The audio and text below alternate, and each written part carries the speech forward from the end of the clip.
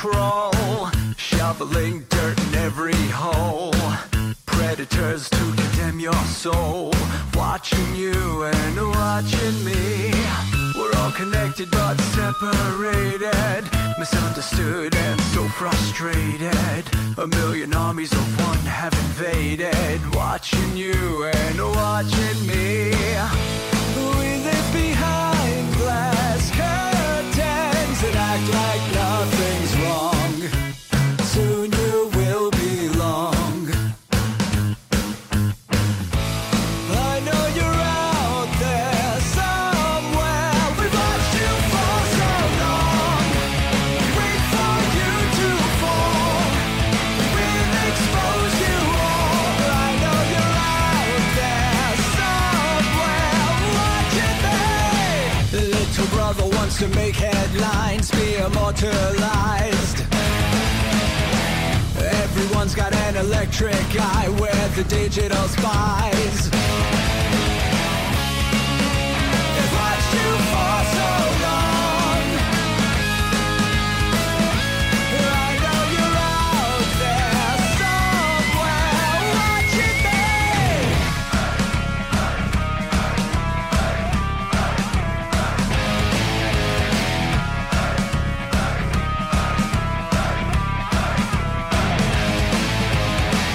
We the people have taken over. We the people are little brother, standing by to dethrone each other, watching you and watching me. Paranoid, the lens is our weapon, desensitized in our lust for attention, democratized by our voyeur obsessions, watching you and watching me. Slaves to perfection, don't let them project you as you are. Reveal your every flaw. I know you're out there somewhere. We've watched you for so long. Wait for you to fall. We'll expose you all. I know you're out there somewhere watching me. Little brother wants to make headlines, be immortalized. Everyone's got an electric eye, we're the digital spies. They've watched you for so long. I know you're out there somewhere watching me.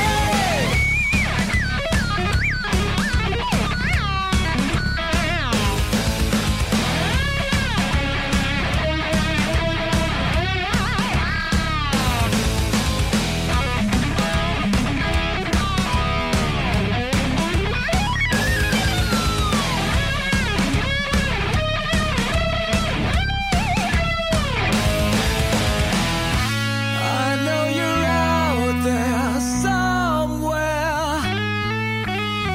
This is the new totalitarian state. 1,000 eyes are waiting for you to break. Stay in line, don't make a mistake. We're watching. We watched you for so long. We wait for you to fall. We will expose you all. I know you're out there somewhere watching me.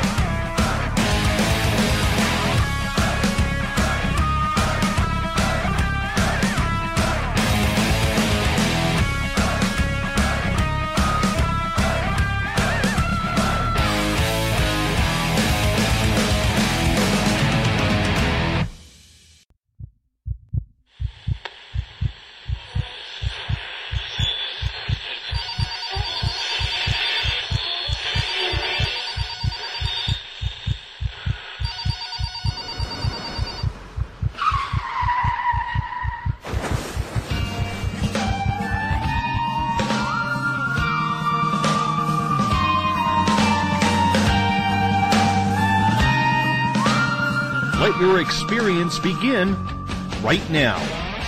From high atop the mountains of British Columbia to you listening around the world, this is Spaced Out Radio. You can follow us on our website, spacedoutradio.com, on Twitter, @SpacedOutRadio. Give our Facebook page a like, Spaced Out Radio Show. You can follow us on Instagram, Dave Scott, SOR, or on our YouTube channel, Spaced Out Radio Show.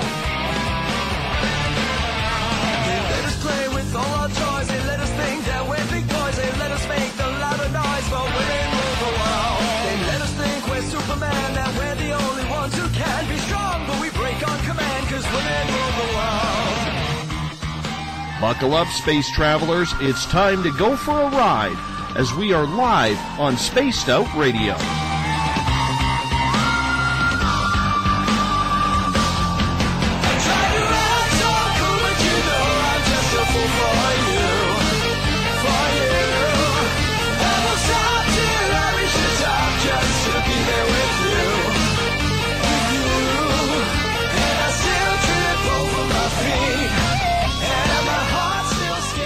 Ignition sequence start. 6, 5, 4, 3, 2, 1.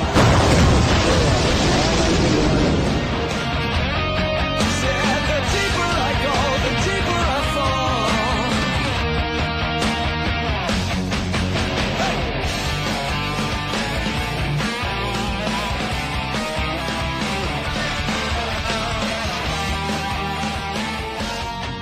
Good evening and welcome to Spaced Out Radio. Tonight I am your host, Dave Scott, and thanks for listening in at spacedoutradio.com, on Spreaker, and on Revolution Radio. We welcome you to tonight's show as we broadcast out of Uncle Jimbo's cabin right here in the Great White North, live on this Wednesday night, early Thursday morning if you're on the East Coast. Here at Spaced Out Radio, we do this thing every single night. That's because we want to be your official one-stop shop when it comes to the supernatural, paranormal, conspiratorial, ufological, and so much more.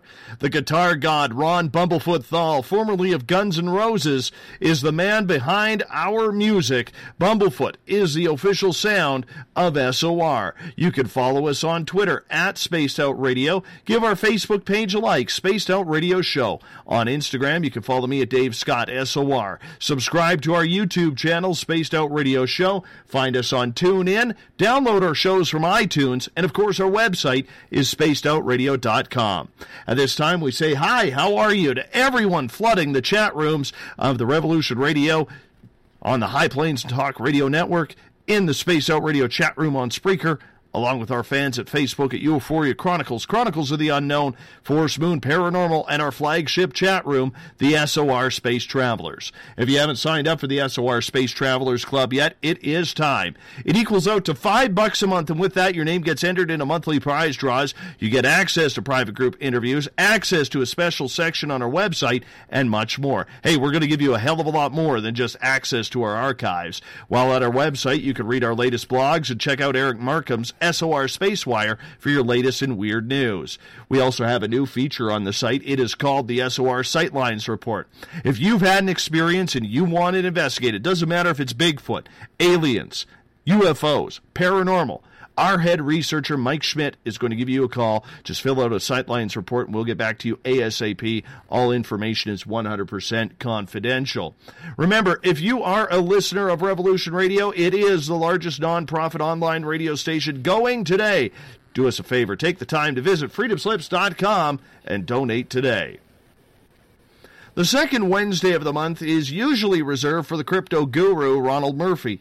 But unfortunately, Ron is suffering from a bout of strep throat and really doesn't have a voice right now, so it's kind of hard to go on the radio when that happens. But the show must go on, and we are extremely excited to have Allison Yellowknee here to join us. Allison, I met just a couple of days ago on social media. Her story is incredible. It's an intriguing story that not only has affected her since she was a little girl, but her entire family as well.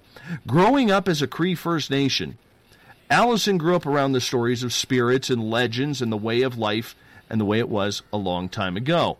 It was a simpler life back then, learning from the elders on what life on the Canadian prairies was like. The stories that were told in lodges and around fires were amazing. But when she was 7 years old, something changed. contact was made. At 7 years old, you expect to have a normal childhood, play with toys and friends, going to school, playing with your pets, combing your hair. 7 years old is way too young to be learning about those beings from the stars. Allison, now in her early 40s, has been in contact ever since. It's something she didn't ask for, and she's seen the good and the bad when it comes to alien contact. And for the next 3 hours, she's going to be right here with us, telling her story. Allison Yellowknee, welcome to Spaced Out Radio. How are you? Hi there, Dave. Thank you so much. I'm doing fine. Hi, everybody. I'm really glad to have you because I think it's important when we can get people such as yourself on the air who have had that firsthand contact, whether it's positive, whether it's negative, and yours is a mixture of both. And I think it's really important for this show to continue on with the fact that we like to be known around here, Allison, and I like to brag about it a little bit, that this show is about the experience and the experiencer. I'm an experiencer myself. You're an experiencer. We have plenty of experiencers one way or another listening in our chat rooms besides the people who are just curious. Did you ever think in all your life, growing up as a little girl before you were 7 and started having these experiences, did you even know that extraterrestrials existed? No, actually, the only thing I remember seeing was, I think it was Fred Flintstone, the little alien that used to follow him around. That was the only thing that I'd ever seen before that about aliens, so, or anything to do with UFOs. So before that, no, I had no idea. So take us through you growing up. You come from the Cree First Nation, which is a very heralded First Nation, right, in the prairies. See, my family's from Big Stone Cree Nation, which is 3.5 hours north of Edmonton. I grew up in Slave Lake, but my experiences started in Wabasca, Alberta. So I grew up, we moved to Wabasca to be closer to family, I believe. And then we lived right across the street from the school. And we lived on a small trailer next to my grandmother's home at the time. So growing up on the Canadian prairie, way up north, you know, where the nights are longer during the winter, the days are longer during the summer, what did you do back then? What was life like growing up? Oh, well, we're always outside, of course, being my families were hunters. And so, we'd be a part of the hunting team sometimes, going to travel with them. I remember staying in a teepee when my grandparents were hunting. A lot of great memories of watching my family do a lot of traditional things, which I took for granted because I didn't realize how lost we are from that now. But at the time, it was a normal part of life. And you know what? At that time, it was a cleaner part of life. The big oil boom in Alberta hadn't happened yet. The land was pretty much still quite untamed and uncharted. And for our American listeners and our listeners around the world who are listening in, the northern part of Canada is really a barren landscape. Yes, there is people up there, but they are far and few between. And 90% of Canada's population lives within 100 miles of the Canada-U.S. border. So in reality, Allison, you were literally living in the middle of nowhere, if we can use that term. Well, yes, Wabasca was isolated at that time for sure. It was 130 kilometers away from the nearest town, which was Slave Lake at the time. So let's just Slave Lake. And that's actually one of the largest lakes. I think it's the largest lake in Alberta. So a lot of the activity that we'll be talking about will be based around both of these lakes. So there's, I really believe there is a significance to the water in the north, and of course First Nations people. My thought. I didn't acquire that understanding or knowledge until, of course, in my years of research as well. So Allison, when you looked back, and before you started having your experiences, when you would sit with your grandparents, your elders from the First Nation around there, did anybody ever talk about star beings or star people or visitors from above? No, they didn't. There was a lot of other myths, though, a lot of other talk about Bigfoot. You had mentioned that earlier. There's actually some other scarier things like I think it's pronounced the Wheatagoo, some might call it the Wendigo. So those stories were very prominent in our area also. But nothing about UFOs, and I didn't understand any of it until, of course, as I mentioned, until I got older, then I realized my grandmother, and then I followed the path to find out that this was actually something very common in the nation. A lot of people had witnessed and had experiences themselves. So it wasn't very much talked about, yet people were having those experiences along the line of alien contact and UFOs flying, maybe landing around your area. Why do you think it was a topic, looking back on it now, that just wasn't discussed?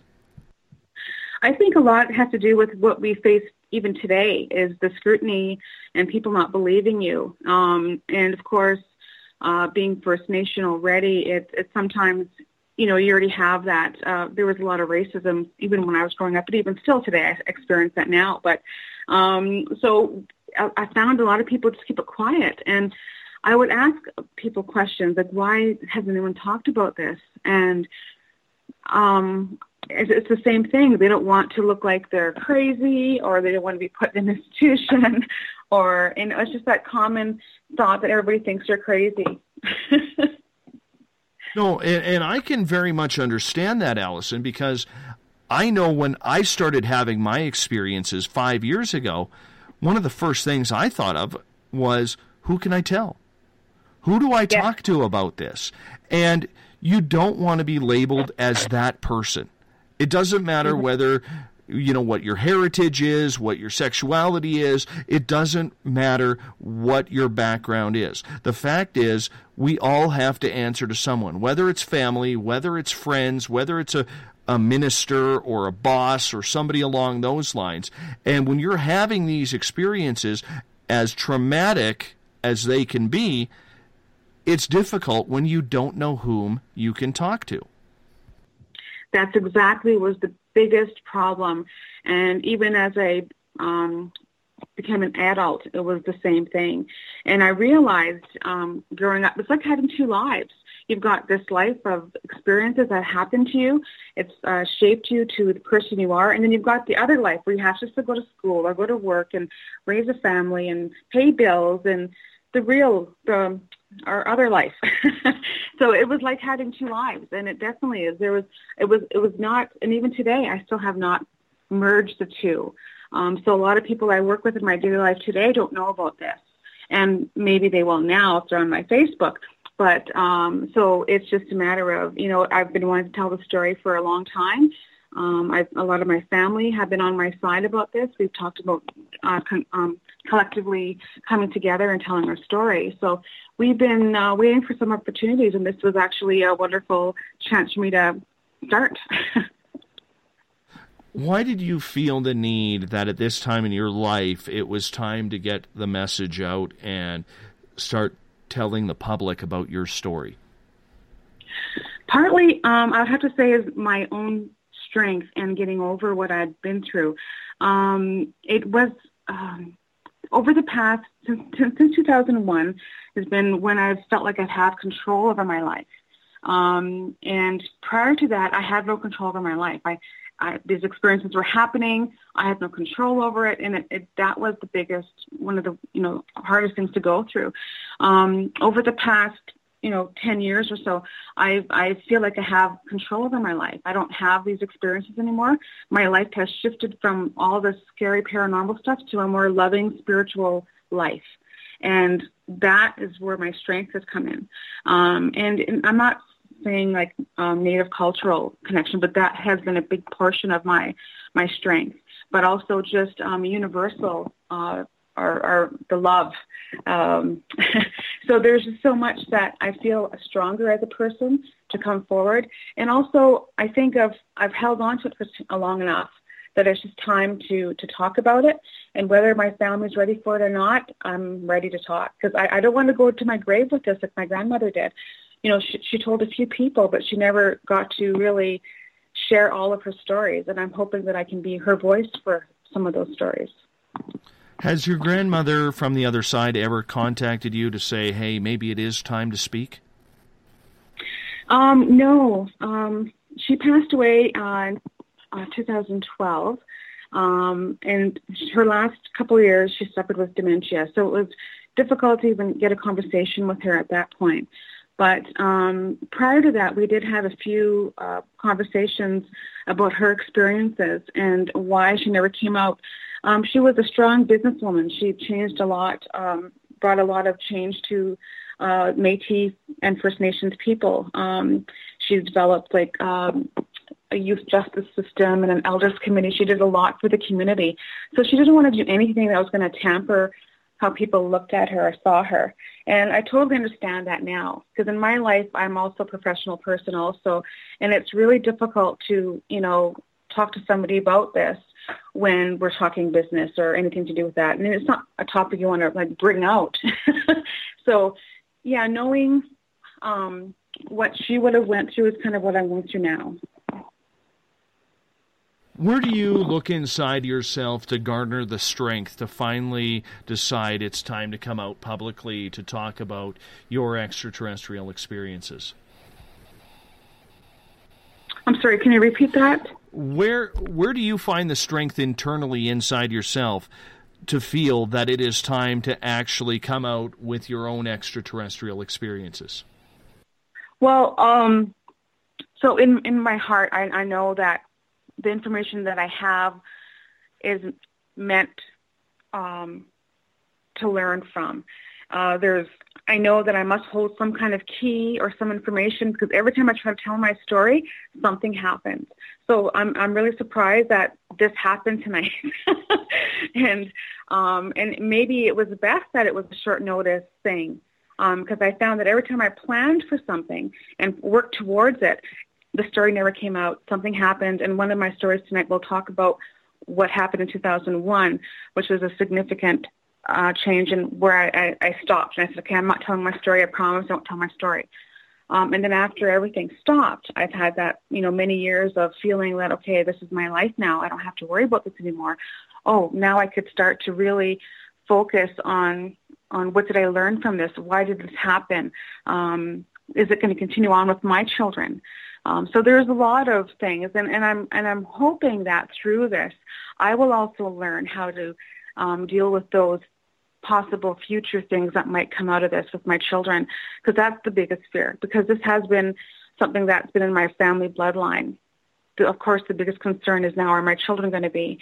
And if so, is it going to be the same experiences that I had, which were they were not all positive, right? So it's more to bring awareness, and I feel like it is time with all the new disclosure stuff that, well, it's not new, but disclosure and everything that's coming about and all the proof that's out there. I think the more and more stories that come out, the more people will start to open their eyes and say, you know what, maybe there is some substance to this information, these stories. Maybe there is something about these stories. Maybe they're not crazy.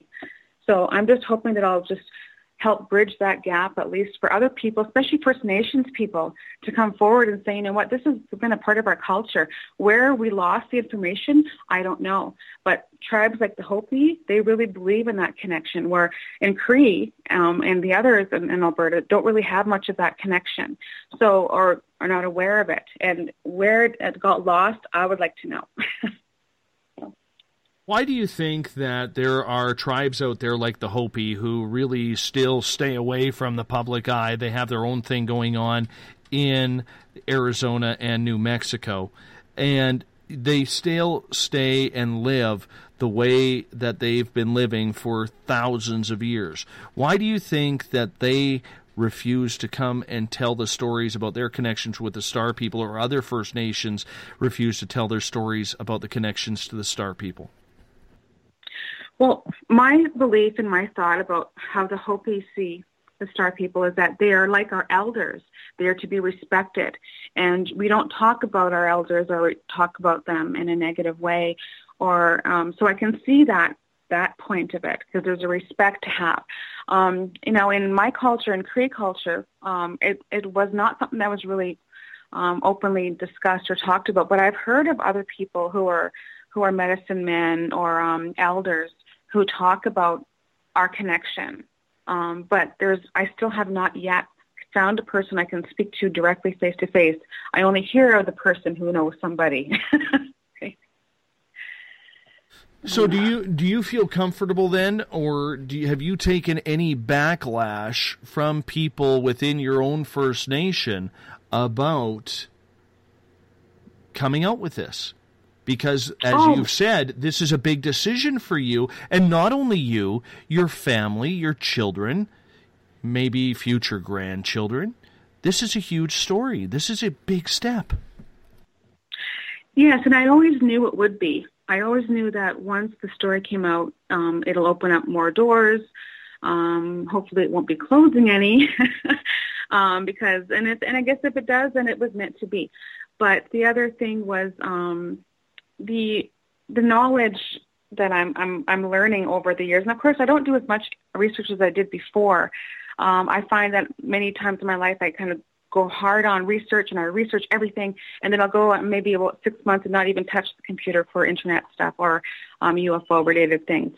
But I just need that balance, I think it is, just so I can regroup and then come back to it again and realize, oh yeah, this is my passion. This has been a part of me, and I can't deny this part of me anymore. Before we get into your ET abduction stories that happened at 7 years old, and I want to dig deep into that tonight because your story is just so fascinating.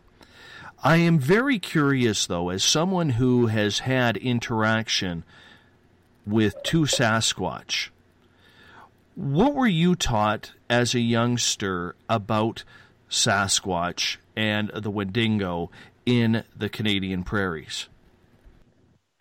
Well, so we always were told that Bigfoot has been a part of our culture as a spirit animal, like a spirit guide animal, but of course, not animal, sorry, but just a spirit. It's really interesting because I've heard different things, and it's not really big in our culture, like especially in where I'm from, but there have been sightings in the area, and I don't really feel that too many people feel there's a connection there, but I know I feel like there is one, but not everybody's on the same page as me. So growing up with that, people just thought it was a fable. With the other one, we called it, our pronunciation was Weechigu. He was supposedly a cannibal spirit, and we were always told you can't go outside at night because the Weechigu was out there. We just thought it was a ploy to keep the kids inside the homes, right? So you're not going to be wandering out there. So we just thought it was a way for our parents to scare us. But of course, and throughout my life, I've heard different stories of those also. The reason why I ask is I come from the lower mainland of British Columbia, and of course the Chehalis First Nation believes that Sasquatch is either a shapeshifter or an interdimensional being, one of the two. And for a lot of people who don't know, it's the Chehalis First Nation that actually came up with the term Sasquatch. Now, of course, my own ignorance right now, I can't remember what it means, but I will look it up for you. But one of the things that they were very strict on, and a lot of First Nations are still strict about that in British Columbia, and I'm curious if it's the same for you out there with you, what you learned, Allison, and that is at night they never allowed their women to go out alone after dusk. And the reason being was they felt that there was more male Sasquatch than females. Therefore, if Sasquatch would take a wife, he would come down into the village and try and kidnap a woman. Have you ever heard stories like that? No, actually, no, we haven't. There wasn't too many Sasquatch stories in our territory. It's just been more of a recent find that I'm aware of. So, because I didn't really live I moved away from the Slave Lake area in 1988, so I was only 16 years old. So I moved to the city of Edmonton, and I've been here since, pretty much. So, of course, growing up in the north, though, I didn't hear all the stories, so I'm not really familiar with too many Bigfoot stories out there. Well, I can tell you this. It is extremely intriguing when you encounter one of them because it is just an amazing looking creature. I'm not sure what it is, but I can tell you this. I would love the opportunity to see one again, and I hope I am lucky enough that it allows me to see it. Let's get into you now, because this isn't about me and my cryptid fetish that I seem to have with Bigfoot. You're 7 years old, and up until this certain point in life, you never knew aliens existed. Let's go back in time to the 1970s, late 1970s. What happened? Okay. So I was, there was 4 of us in a small mobile home, and it was next door to my grandmother's house. And my grandmother had this, was approximately about 5 to 7 acres of lakefront property. And there was a bit of a cliff that went down to the lake. So this particular night, it was, I remember there was just a small blanket of snow on the ground, and Wabasca is 130 kilometers from Slave Lake, and it was all gravel road at that time. There's only one way in and one way out. So at this time, it was I'm guessing it was about 5 or 6 p.m. that my mother had left the home. She left with my aunt, and they were going to Slave Lake, and it was called Midnight Madness, where they go shopping until midnight, but they didn't stay out that late. So I'll just kind of back up to what they did first. So they first were going to Slave Lake, and they're going to do shopping and then come back. So what happened with us is my mother left the house, and there's 4 of us in the home. There's myself, my brother Darren, he was 5 years old, my brother Stephen, who was only 7 months old, and we had a cousin who was babysitting us.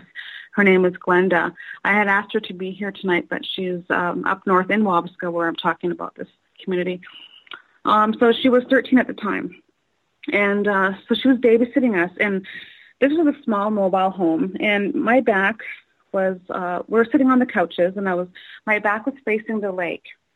And all of a sudden I could see lights hitting the walls of the trailer up in the living room. So I thought that was really odd, because I remember there was no lights behind us. It was the lake behind us. So when I looked out the window, I started to hear this humming noise. It was a really deep humming noise. It was like a vibration. I'm not very good at sound effects, but it was like, ooh, like this high, low frequency. And as it was coming down, all I could see was the underside of this UFO. I didn't know what it was. All I saw was this black disc coming down, and it was about the tree line. And all of a sudden, as it was getting louder, the home started to shake violently. We had, of course, pictures on the wall, and other things, all like ornaments and everything. Everything was falling off the cabinets, the walls, everything was shaking, and it was just instantly. And I remember us running around the home with our hands over our ears because it was so loud. It was not really that it was loud; it just hurt our ears. But the intensity, we can feel it. This in our chest, I could feel it. And we're running around frantically and screaming, and it was almost like I call it chopped memories, because it wasn't the full memory of the night. It was chopped. So we're running around frantic. Things are falling off. The next moment, I'm under the kitchen table with my brothers. The one in the walker is crying for me to grab him, to carry him, but we're all scared also, and we're all under the table. And the next moment now, my brother Darren's not with me no more, and we're actually yelling for his name, and we couldn't find him. And then the next moment, we're back sitting down on the couches again, and he was crying, a very soft cry. My cousin was sitting in the corner on the floor in the fetal position, and my little brother was in his walker, but he was kind of slumped over. After that, I was looking outside the window, and now I actually was looking out towards the lake, and I could see the UFO. It was saucer-shaped. It had, I always describe it as like a belt of color that was going around the midsection, and it was circling the craft, so that the colors are shining outwardly. But it was also, what was interesting was that there was also a streak of white light or a beam that came out of the middle of the craft, and it was sucking up water from the lake. And I remember seeing that. Then after it sucked up the water, it was just vanished. It was gone. And it seemed like just moment after moment. And then after that, my mother walked in the door, and I thought she had just left. I thought maybe she saw the UFO and she turned back around. Because from where our home was, and the distance from the home to where the main road was probably about 30 kilometers. And once you get to that main road, you can actually see the point of my property from the main road. So I thought in my mind that she was only gone for like 20 minutes or so. So when she walked in the door, we said, Mommy, did you see the UFO? There's a UFO. And she was looking around the home, very upset, because clearly the home was a disaster. So she was more upset about the home being a mess, and she was saying, what the heck happened here? What's going on here?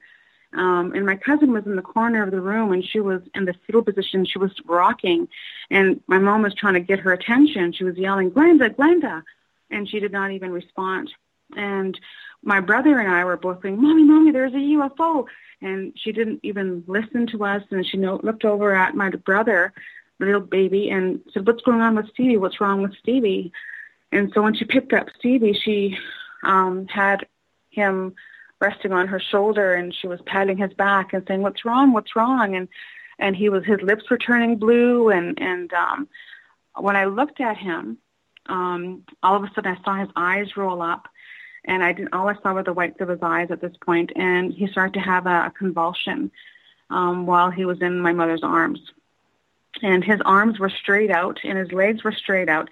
His eyes were rolled up. His mouth was wide open. It was a scary sight to see that. I think for myself, that was just as traumatizing to see that as what we had just endured. So when my mother was trying to look at my son or my brother, she was screaming and asking my cousin to go get my grandmother. But Glenda had just finally snapped out of her trance or whatever she was in, and she started screaming also, because we're all screaming now. Because when we saw that, we all started screaming and getting really upset again. So the home was back in chaos mode. And just as my cousin was getting up to go get my grandmother was coming up the walk, and she was coming to check on us because she had seen the UFO also. So when she came in, my mother handed the baby to my grandmother's lap, and they looked down at the baby and they saw, oh my God, like I've never seen a baby look like this. And so she said, okay, let's take him next door. Now, we didn't want to go outside. We were terrified. Like, my grandmother was literally dragging us to go to next door to the house. And I remember, like, we're holding all for dear life, like, and she was dragging us to get to the house. When we all finally got into the home, they laid my brother on the kitchen table, and they're trying to do mouth-to-mouth. They didn't really know what they were doing. And so they called my aunt, who happened to be visiting. So she was the one who went with my mother to the town. When they called her into the room, she tried to do mouth-to-mouth, and she said, he's not getting any oxygen. So meanwhile, I'm in the living room with all the other kids, me and my other brother and my other 4 cousins. So we're all huddled together crying because they also had witnessed the UFO from my grandmother's house. So they were also still very scared. And then, of course, to have all us come screaming into the house, right, that didn't make many matters easier for anybody. So as we're in the other room, I was listening to what my aunt was saying, and she was saying he's not getting any oxygen. And she said, wait, there's something in his throat. And so she proceeded to scoop something out of his mouth with her hands, her fingers. And then after that, she was able to get a passageway through, and she got him breathing again. And he started coughing and crying, and we all were crying in relief. And so then from there, my mother and aunt got back into their truck, and they drove back to Slave Lake and left us with my grandmother. And so we didn't know what to do. I just remember we did not want to sleep. We were so scared. And so while my mom and aunt were on their way to Slave Lake, we were in the bedroom. The bedroom was a big bedroom. It had 2 beds in it. And so we're all huddled into 2 beds, and they're telling us what they saw. And they also saw the lights and heard the sounds, but they didn't really know what we had went through. So that was pretty much the memories that we have of that night. My brother and I actually didn't talk about this until about 1999, when we said, do you remember that night when Stevie almost died? And then that was it. That just opened up the doors, and we had the same memory. And then we started to ask questions. We asked my cousin. She has no memory of the UFO experience whatsoever, but she remembers what happened after with my brother's near-death experience. She doesn't remember she says she has no memory of her childhood whatsoever, actually, beyond that point. So really, whatever happened to her that night, she has no memory of her childhood. And this is something that I'll tell you a bit later of people that I've met along the way who kind of enlightened me in this night, just from people I've met on the street, interesting things. I've had so many messengers come my way and tell me different things about this night. So my mother, of course, and aunt are in Slave Lake, and he was admitted to the hospital, and that was October 7th, 1979. So the date was significant because that's, of course, and the only way we got that date was actually calling the hospital and getting the information, to find out, because my brother was able to get that information. Can I ask you, I don't mean to cut you off, but I'm very interested in your little brother getting this. Did we ever find out what was in his throat at that time? And when they got to the hospital, how did they explain it to the doctors what had happened? Yes. So I interviewed my aunt in 2001. I interviewed a lot of people at this point. I'll tell you why later. So my aunt explained to me that she said it was a thick white foam. It wasn't like a typical saliva foam that a person would have with a seizure or anything like that. She said it was a thick foam that was very sticky, and she couldn't really even, because she's never had seen anything like that before or since. She couldn't even explain it. And I tried to ask her to explain the color, the substance, all those things. She didn't really have a recollection because of just the adrenaline of the panic and fear. So she doesn't really have much memory of even her doing those actions. She just knows that she was trying to get him to breathe again. The reason why I'm very interested in that is I have a 3-year-old son, and he has been abducted twice. Both times with his mother. And coincidentally, one of those times I was actually doing this show when it happened. Wow. Yes. So that's the beauty of broadcasting out of my own home, is apparently when I am doing this show, alien abductions are happening upstairs right from me. And I mean that with no sarcasm whatsoever. No. So if everybody's questioning that, you can talk to my wife, Mrs. Spaced Out Radio. But I've actually had it confirmed through a friend who uses a Barry Strom, who will be our guest tomorrow night. He is in connection with an extraterrestrial spirit named Mu, and he talks to Mu through a spirit board. And Mu, spelled M-O-U, has actually stated that my son, he actually confirmed that my wife said, I believe, that our youngest had been taken twice with her. And Mu, without any details, on the other side through the spirit board, had actually confirmed that it was twice and that it would never be happening again for him. They only wanted to take him twice to take measurements and just make sure he was okay. So, I mean, hearing your brother go through this, immediately I felt that emotion of, oh my God, my son has been taken. And they're, relatively, how old was your brother at this time again? He was 7 months old. Okay, so my son was first taken at 6 months old and then at 18 months old. Wow. So very, very close together. And, sometimes the beauty of this show, Allison, is sometimes I get to sit on my edge of my seat, because this is why I said to you before the show, I don't want to know anything. I want to feel the same thing as our audience is, and I'm blown away right now. Now, for people who don't understand, Allison, we talked about how desolate the area you grew up in. There was no ambulances or anything like that. You were literally, as a family, left on your own to deal with this. That's right. There was not even street lights in this community. You're lucky if you had a property light, and only a few people had running water at this time. My grandmother was one of them. So there was, very few. There was a nurse's station that only was manned several hours out of the day, not on, an evening at this time of night. So, yes, we had to drive, and it was dirt road, of course, gravel road all the way, 130 clicks all the way to Slave Lake. That was the nearest place for any emergency. So continuing on with your story, you're in bed at 7 years old with your other siblings. Your mom and grandmother are down in Slave Lake, at the hospital getting your little brother looked at. Continue on. Yeah, so of course there was no cell phones back there, so there was not too much communication back and forth. But so my father and my uncle were actually hunting across the lake. So they weren't even around. So my aunt and my mother were in Slave Lake. My grandmother was watching over all of us kids. And then us kids started to talk about what had happened. Now, none of us slept that night. I know that. And when we finally got up, we're all looking outside collectively as a group. We all felt safer together. So we all were walking around looking for any sign of this UFO. We're looking for footprints. We didn't know what we were looking for. Right, and we didn't come up with anything.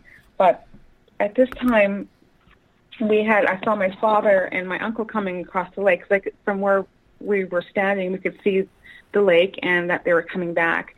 So we ran to the edge of the cliff, and as my father was coming up the cliff, I was rambling. I said, Dad, did you see the UFO? Did you see the UFO? Because I figured he would have.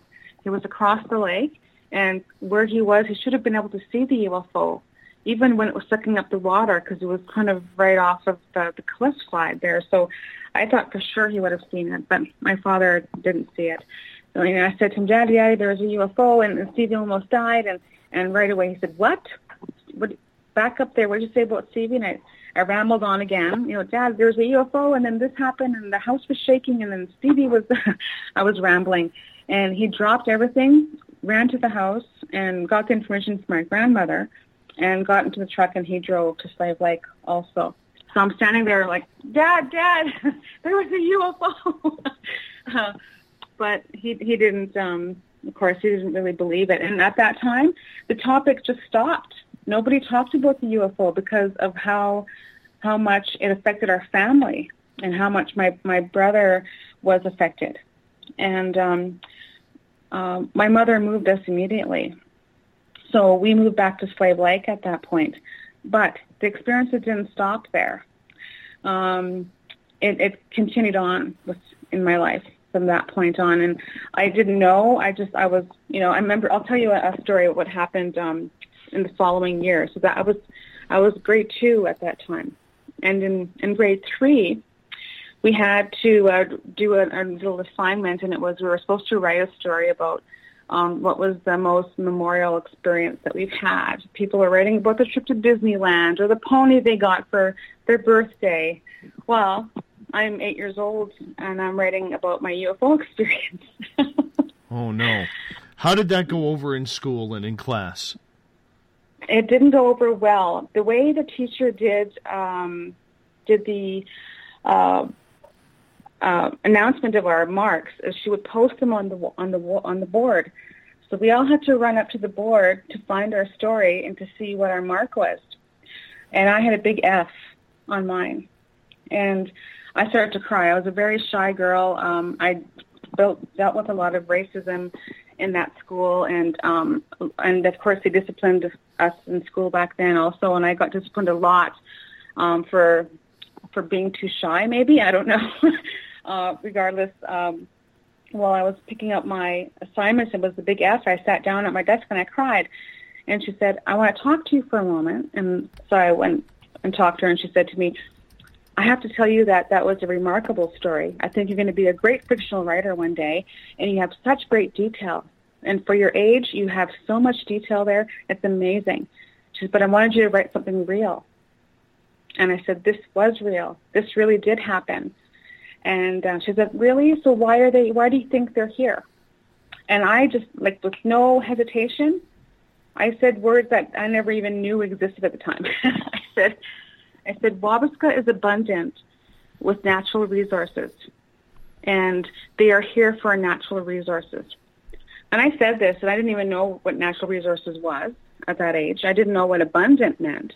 So I didn't know where all that information came from. But she looked at me and she said, And at that time in Wabasca in 1979, there was nothing there. It was just a small native community. It was surrounded by a reserve, and there was nothing happening in this area. But I did find out some information about that time frame. Jacques Cousteau was actually sweeped the lake twice looking for a sea monster, apparently. So that was the only thing that we ever had for any type of news in Wabasca. But it wasn't until about I think it was 1991 or late 80s that they started to really look at the oil and gas in the Wabasca area, and that has become a very big area for natural resources. And it actually is the backside of other side of Fort McMurray. So it was divided by the river basically, and we're on the other side of the river. So it was interesting that I would know about the natural resources even before anybody else did. I find that absolutely amazing. So continuing on with what your teacher said, when you told her there was natural resources here that kind of made the Space family come on down and, ruffle the feathers, so to speak, did you get an eye roll? Did you get laughed at? Because, let's face it, kids and teachers back then could be very cruel. Yes. Thankfully, I didn't have to read it out to the class, or the class didn't know about what my story was about. She didn't say too much after that. I just remember going home and was very upset, and then my mom asked me why, and I told her why, and she said, why would you write about that? But that was the most memorial experience I had, so that's why I wrote about it. You only did what you were told. And at 8 years old, of course you're going to tell, the story of what happened to you when, your summer memories come back. Why wouldn't you mention that? It was a moment for you. Yeah. And at that time still, the family, none of us knew what was happening around us. But I do have other memories that surfaced later on. I was able to put some pieces together. So in the same time frame that I was living in Wabasca, I had two other memories that happened before this experience. And the first one was, and of course I didn't understand what it was until later on, but my grandmother called me out one night and she said, look up in the sky. And I looked up and we saw UFOs up in the sky, but like orbs. And they were zigzagging through the sky, miles across. There's no way anything can travel that fast. And of course, in the north, the stars are brighter. It's darker up there also. But it's what we saw was amazing. There's no way that these, if it was a plane or anything, could go that fast. Nothing. And I remember she said to me, "Don't be afraid." And after that, she was really focusing on the Catholic religion, and that was going to be our protection. So she was really, really big on religion with this, and a lot of it was, she was making me feel, I guess, comfortable, wearing a crucifix or whatever. I'll share another experience was I was sitting near the chicken coop. My grandmother was in the chicken coop. She was picking out eggs, and I was sitting there, and my cousin was... my uncle was hanging around doing some yard work, and he must have been about 18 years old, I'm guessing. And he started to sneeze 3 or 4 times, and he started to scream. He was holding onto his nose, and he was yelling, "Oh my God! Oh, my nose, my nose!" And I'm looking at him, and I see all this blood coming out of his hands, as he's holding onto his nose. And he was digging into his nostril. And as he was digging in, he pulled something out. And he was still bleeding profusely. And he had he showed me what he had in his hand, and it looked like a hook, a little bit of a metal hook. And it was really strange. I can't really describe the rest of it. I only remember looking at the hook part of it. And then he went to go tell my grandmother, and he said, Mom, look what I pulled out of my nose. And her response was actually, I laughed at her response. She says, what did you put that up there for? Of course, none of us knew anything about implants. So she just assumed that he had put a metal piece up his nose, but where did he get it from? Nobody knows. So. You mentioned, and we only got about 4.5 minutes left before we go to break here. You mentioned quite a bit during this experience, while the UFO was hovering over your house. You mentioned a lot about trances. Could you describe what you meant by the trances that everybody seemed to be in? It was almost like we were there, but nobody was, like after I don't want to use the word came back, because what I was told, I'll go back to that story. What I was told is that from other witnesses, because in 2001 I was doing a project and I was interviewing a lot of people. I had many people come forward to tell me about this particular night. And people said that they saw the UFO appear twice, hours apart. And that the RCMP were called, and the whole community of Wabasca saw it, and that they all followed the RCMP, knowing that he was going to my grandmother's house. So apparently there was a train of vehicles coming towards my grandmother's house when the UFO disappeared. So they saw it as they're approaching the home, and then it vanished. So that's probably the same time that we had seen it. But so that was something that was really significant to mention also. And there was a local reporter. He used to run a newspaper called the Lakeside Leader and the Scope. And I actually contacted him also to see if he had any information about these experiences. And he said, I actually wrote a story about that. And I wanted to look for it. And, Slave Lake had a big fire there many years back. Everything got lost in the fire. Yeah. Where was your grandmother when things were happening?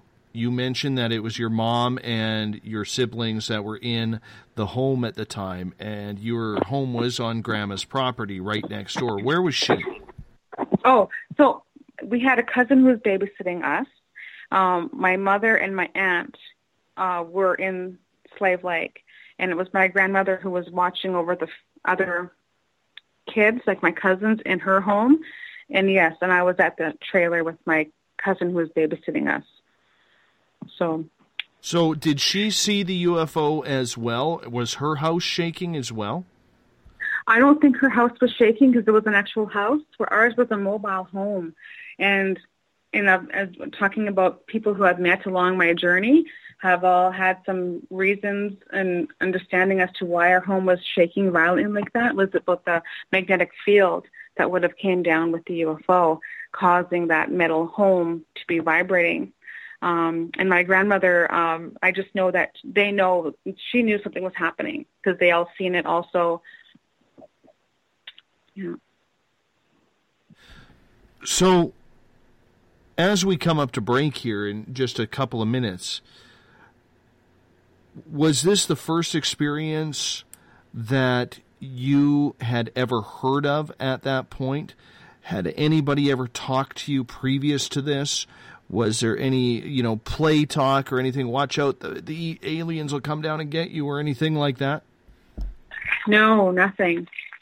Not at my age, but from what I understand during interviews of people, that there had been a lot of UFO activity in the Wabasca area for many years, and a lot of UFO landing spots that left a burn mark on the property, and grass never grew back in that spot for many years.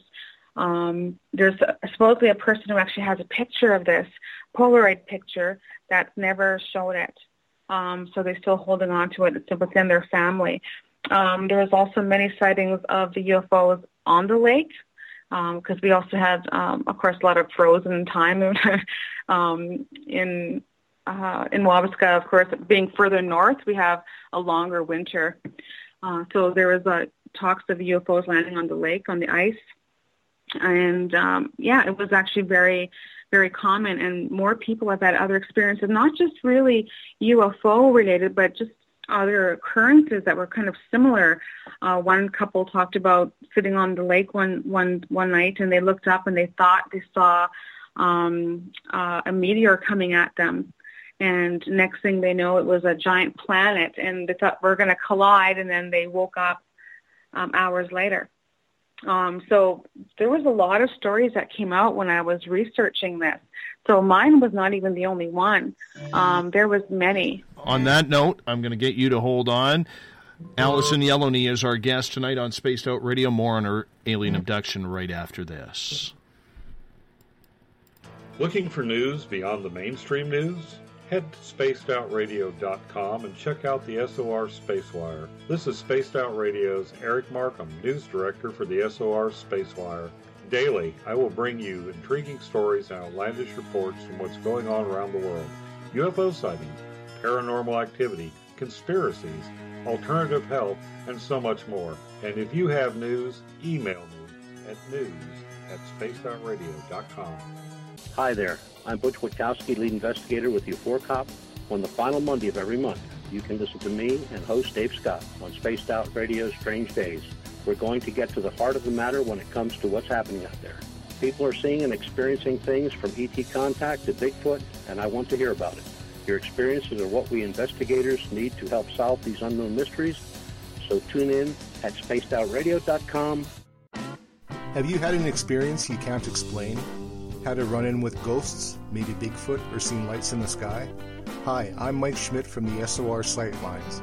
I'm here to investigate your sighting. Head to spacedoutradio.com and fill out a report on the Sightlines. All your information is 100% confidential, and I will help you figure out what you've been seeing. File your report, and let's find out the answers together. Visit purpleplates.com today. For over 40 years, the Purple Energy Plates have been delivering amazing results for their many customers.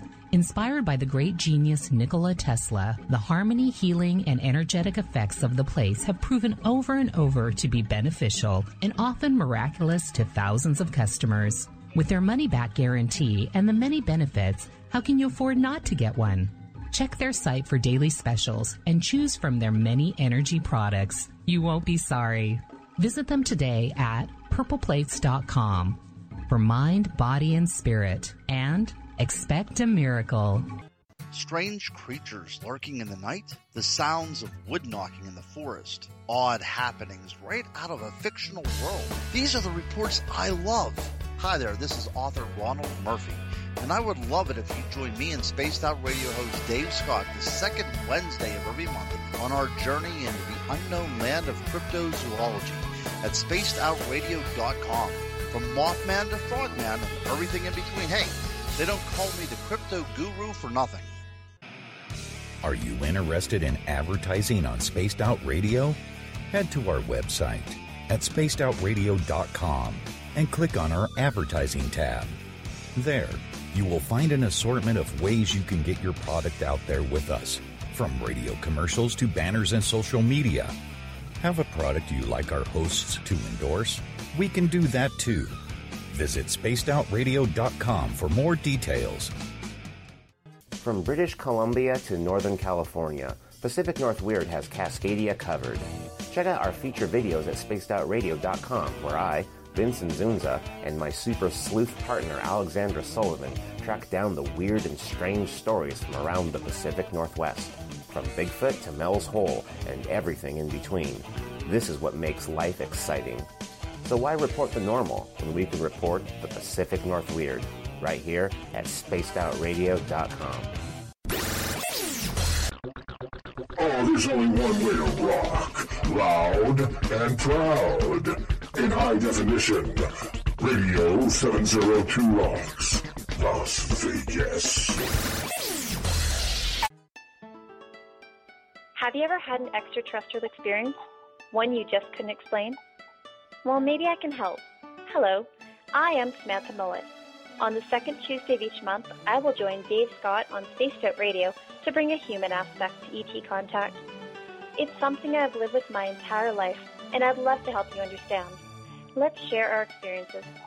The ET Experience, the second Tuesday of each month, only on Spaced Out Radio. Hi there, this is Jolene with Rivulet Reiki and Readings, and I want you to relax. Let me help you chill out and get in touch with your body, mind, and soul. In this busy world, sometimes we need to let go, and this is where I can help. Visit my website, rivuletrndr.wix.com/rivuletrndr. Every Saturday and Sunday night, as Dave Scott wanders aimlessly in the wilderness, you can come hang out with me, James Tyson, in Spaced Out Weekend. Starting at 9 p.m. Pacific, midnight Eastern, I'll take you along as we talk with some of the best experts in their fields. SpacedOutRadio.com is the place to find us. So sit down, relax, put your feet up. Enjoy the topics like the paranormal, supernatural, intuitiveness, and so much more. Hope to see you there.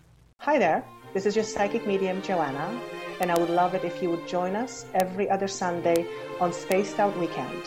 With host James Tyson, we'll bring you personal psychic messages on two mediums and a large. Questions about love, life, career changes. We would love it if you would come and join us live. Call in and listen in for the experience. Allow us to open the doors to your other side. Two mediums and a large, heard only on Spaced Out Weekend at spacedoutradio.com. Would you like to become one of our space travelers? All you have to do is click on the Space Travelers icon at spacedoutradio.com. For only $5 a month, you can get access to some great prizes, as well as private monthly shows, newsletters, and a members-only section on our website. Become a space traveler today.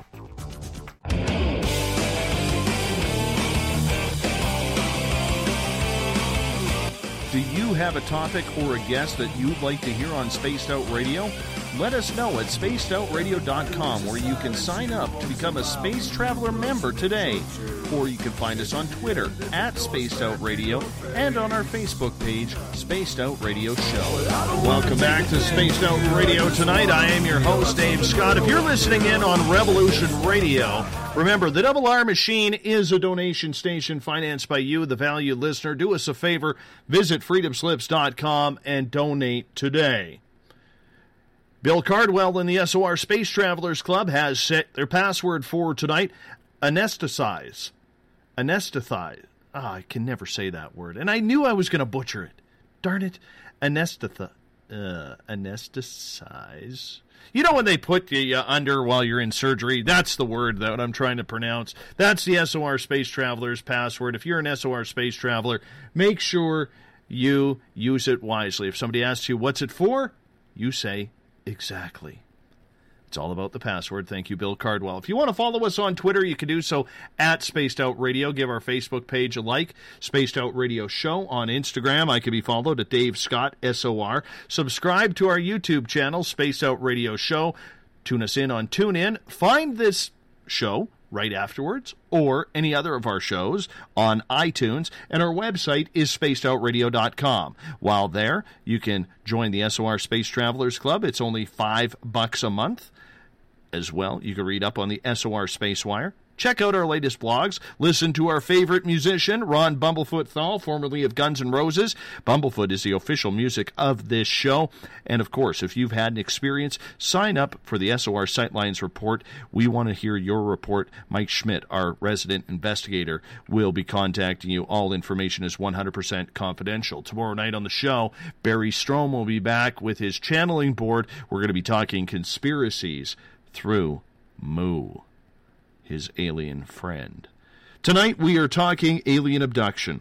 Allison Yellowknee had an experience around 1979 with her and her family. It is traumatic. And if you missed the first hour, you're definitely going to want to hear the repeat of this show. It's an amazing story. We bring Allison back in right now. Allison, welcome back.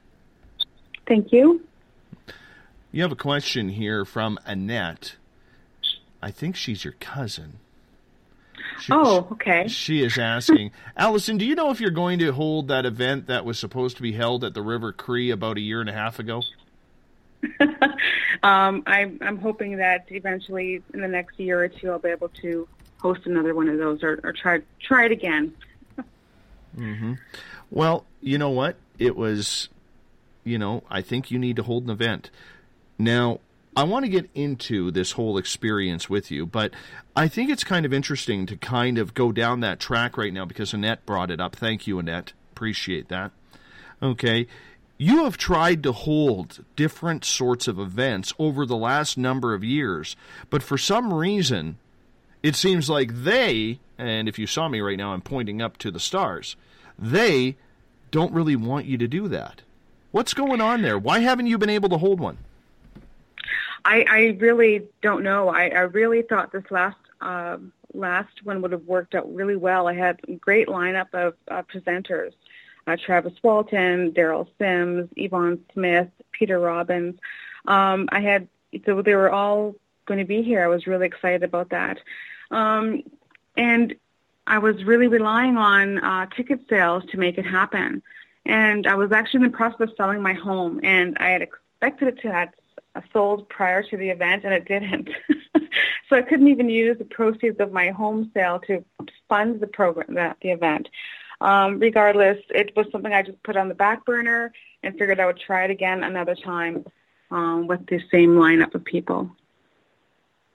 Do you find that frustrating, considering that here you are trying to get that message out, and it just seems to be roadblock after roadblock, and really it sounds like it's things that are totally out of your financial control? That one was definitely. The second, or the one that happened in 2001, I actually was working on a documentary, and it was called Northern Encounters on First Nations abduction stories. So I had a Space Channel and APTN were very interested in the rights of this project. It was going to be the First Nations UFO-based project at that time, and so it was a big hot seller. People wanted that story. And while I was working on that story, something happened. But I'll share that for later because that's the last story. What I wanted to get into is what happened a year later when I was 8 years old, and now I was living in Slave Lake. Let's go there. What happened when you were 8? Now, between the ages of 7 and 8, from the first experience to the next one, did you see any other UFOs? Was there any other sightings around your reservation? There was always a lot of sightings, but no one really talked about them. But at that time, of course, I wasn't aware of anything because at my age, we didn't know what was happening outside of our classroom or our own house, right? So we didn't really have too much knowledge of what was happening out there. But at this time, I didn't really feel like there was anything really different about me or about things that were happening until this particular night. I don't remember the exact time frame it was. I remember just being 8 years old, and I used to call my experiences wake dreams. It was the only way that I could explain the feeling that I had when I was having an experience, but I was already awake, but then I woke up from being awake, and I couldn't understand it, or I couldn't even put words into explaining what that was.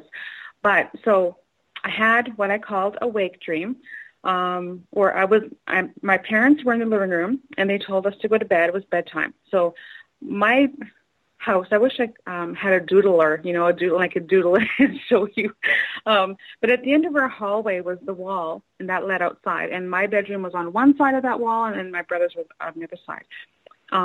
So I went to bed, but then I was like, I woke up. I just laid down, and all of a sudden I woke up on a stretcher like bed.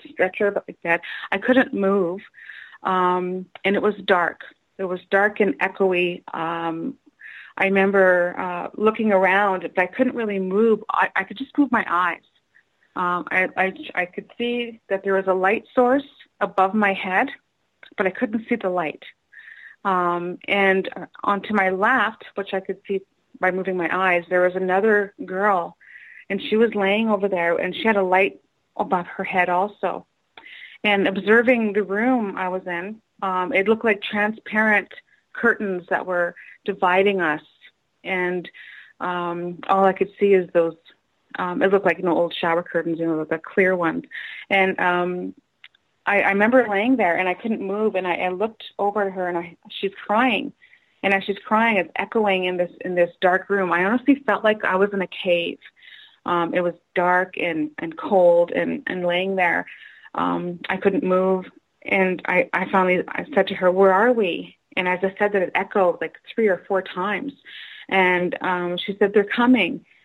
And just then I saw 2 or 3 beings. I couldn't really tell. There's 2 or 3. They walked at the foot of my bed, other side of the curtain, towards her, and she started to scream very loudly. And I was really scared now because all I see are 2 beings walking towards her. She stops screaming, and the next thing I know is I see them coming towards me. But they appeared to be cloaked. I couldn't really describe. If someone was to ask me, what did they look like, I would have guessed that they had cloaks over them. So I couldn't see what they looked like. But what I did see was this huge syringe needle coming at me. And that syringe needle had yellow liquid filled inside. And for some of the women out there, if you've ever had an epidural, when you're in the middle of childbirth, that syringe needle that they put into your back to give you the epidural, that is the same type of needle that was coming at me. And I'll tell you, I had an epidural with my first son, and this brought back this memory. And I'll explain to you why. So this needle was coming towards me, and I couldn't move. I couldn't stop. The needle was injected into my heart. I felt the puncture. I felt the pain of the needle going into my heart. And I remember gasping, like, I couldn't breathe in or out. It was just like, like I was trying to scream.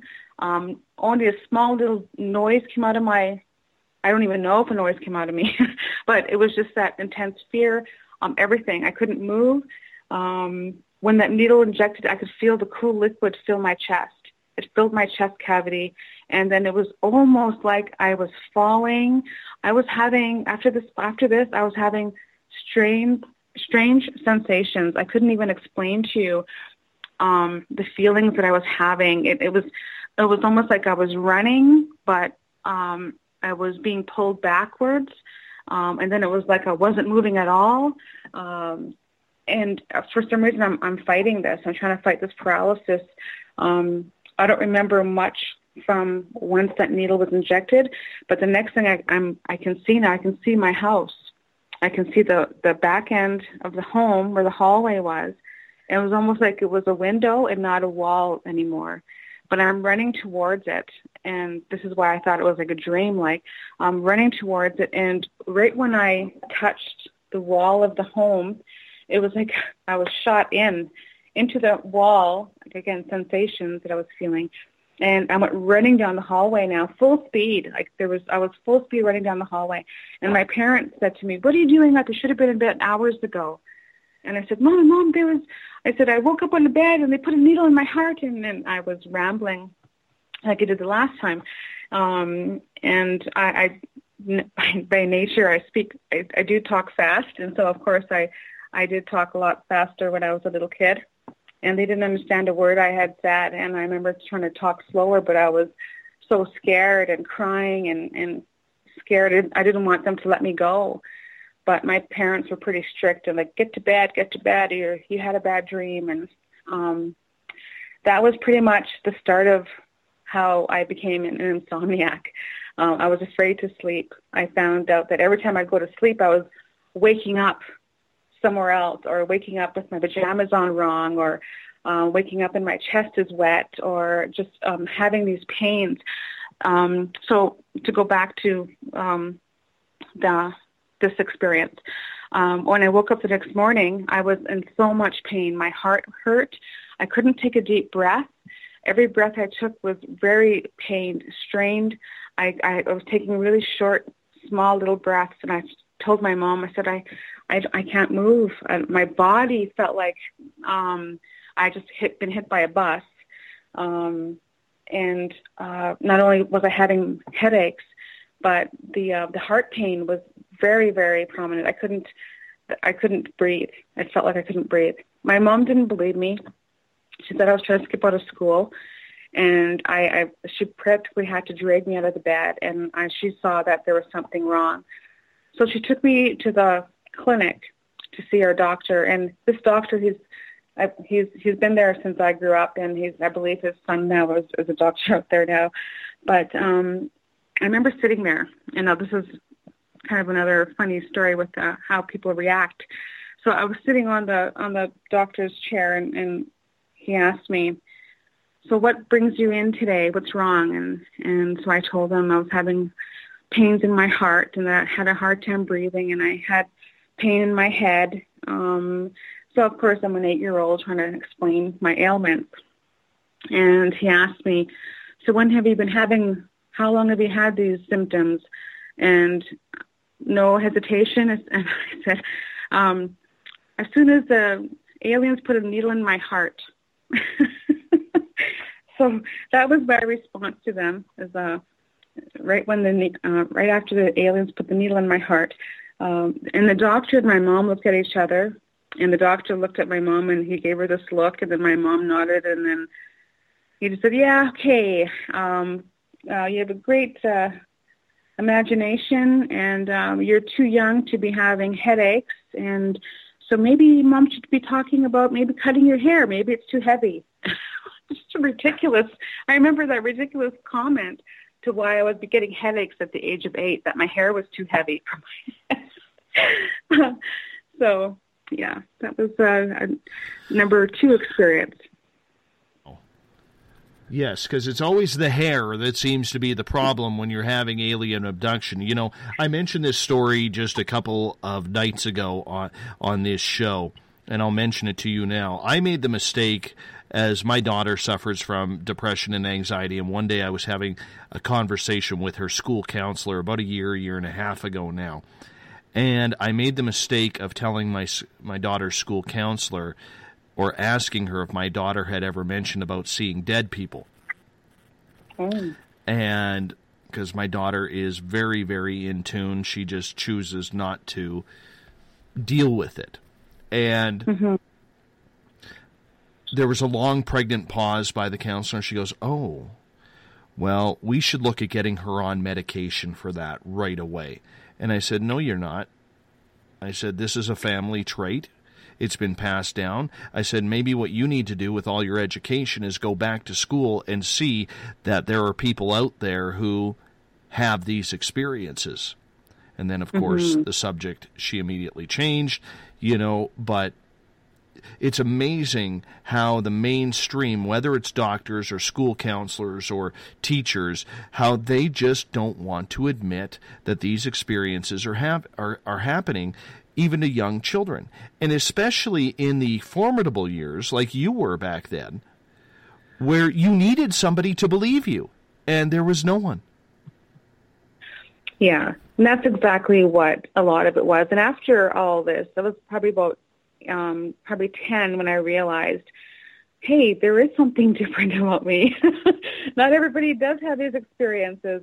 One of the I was going to talk about one of the things, mentioning that not everything I had was UFO related, but during the same time, probably from the age of 8 and 10, I did a lot of astral traveling, which I didn't even know about. I used to say, I used to go, and I'll tell you how I would talk. I'll talk to you how I would have said it as a child. Do you remember going through the tunnel of colors? And when you get to the end, you're either as small as the tiniest grain of sand, or you could be as big as the universe. I love it when I go there. And my friends looked at me like I was really crazy at that point. And I realized, oh, I guess you don't do that then. Yeah. When you had this second experience and you started getting a little bit of backlash... I think I lost you. No, I'm here. Can you hear me okay? Because I can hear you. Can you hear me okay? Hello? I can hear you. What we're going to do is we're going to reconnect with Allison here momentarily. Obviously, we are having a little bit of an issue here, so you're going to hear a little bit of a dial tone. So let's make sure that we're able to make this happen. So make sure you don't hang up this time. Yeah, it sounded good from here, too. She just could not hear me. So we'll get reconnected with Allison here momentarily and see how it goes. But, I mean, this is... Please leave a message after the beep. Well, definitely don't want her voicemail. It is the damn gnomes again. If you know this show, and this is your first time listening in, one thing that I will say is every now and again we have these damn gnomes that come in here and really start causing a little bit of havoc with everything. So we are trying to get Allison back on board here. Hopefully the name's... Oh, there we got a ringtone. And do we have Allison back here? Yes, I'm here. That was weird because I could hear you absolutely perfectly. Everybody in the chat rooms could hear you perfectly. You know, but you just couldn't hear me. Maybe they didn't want us telling that story. Because we have had things like that happen in the past here. Usually what we do around here, because you missed that part, we blame it on the gnomes. Because everybody around here knows I hate gnomes. I really hate gnomes. And so if a gnome is going to knock us off the air or something, they're going to do it, the evil little bastards. But that is one of those situations. Now, what I wanted to ask, and I have to remember it now because a little technical snafu kind of threw me for a little bit of a loop here. Mm-hmm. What is going through your mind as an 8-year-old? Because in your early 40s now, obviously you can look at things with a little bit more clarity than you did back then. Was it emotionally disturbing for you not only to have these experiences, especially with them turning a little bit more, shall we say, sinister, and yet on this side, you're kind of getting the cold shoulder from the people that you trust? How hard was that back then? It was extremely hard. I think that was probably the toughest part of all of this, is I had no one to talk to about it. It was not something I realized now that I was not something I could talk to about with anybody, even my closest friends. It was like a family secret. Not many people talked about it, but I knew that there was something happening, and it was terrifying. I remember when I was laying on that table and I saw the needle coming at me and I felt the puncture, I thought I was dying. I really thought I was going to die that day. And I remember trying to fight it. And I would have fought all the way to the end at that point. Now, being a little girl at that point, how much fight do you think you could have? Did you see any of the beings who were working on you?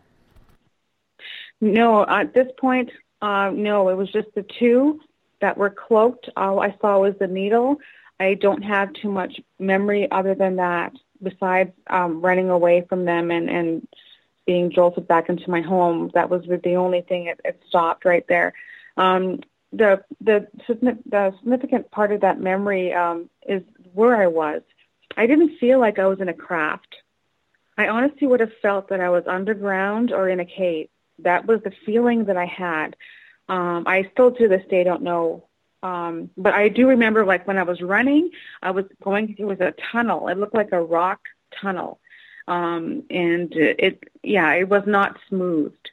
So I remember, like, being scared and not knowing where I was running. And I don't remember anybody chasing me except for, again, I was mentioning, I had different sensations, and I was seeing different things. I know that was there to distract me or to distort my reality or whatever it was that it did, because it would look like that there were circles that were chasing me. It was really odd. Some of the things that I'm going to talk about is it was odd. I could not figure out why these circles were chasing me. And I heard somebody else talk about this before, too, that they had, like, rolling balls that were chasing them.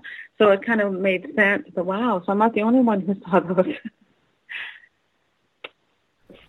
After you had your first encounter, did you expect all of this to be over and then all of a sudden the second encounter happens, and you're now left wondering, when is it going to happen again, rather than, well, that's just a weird one-off experience?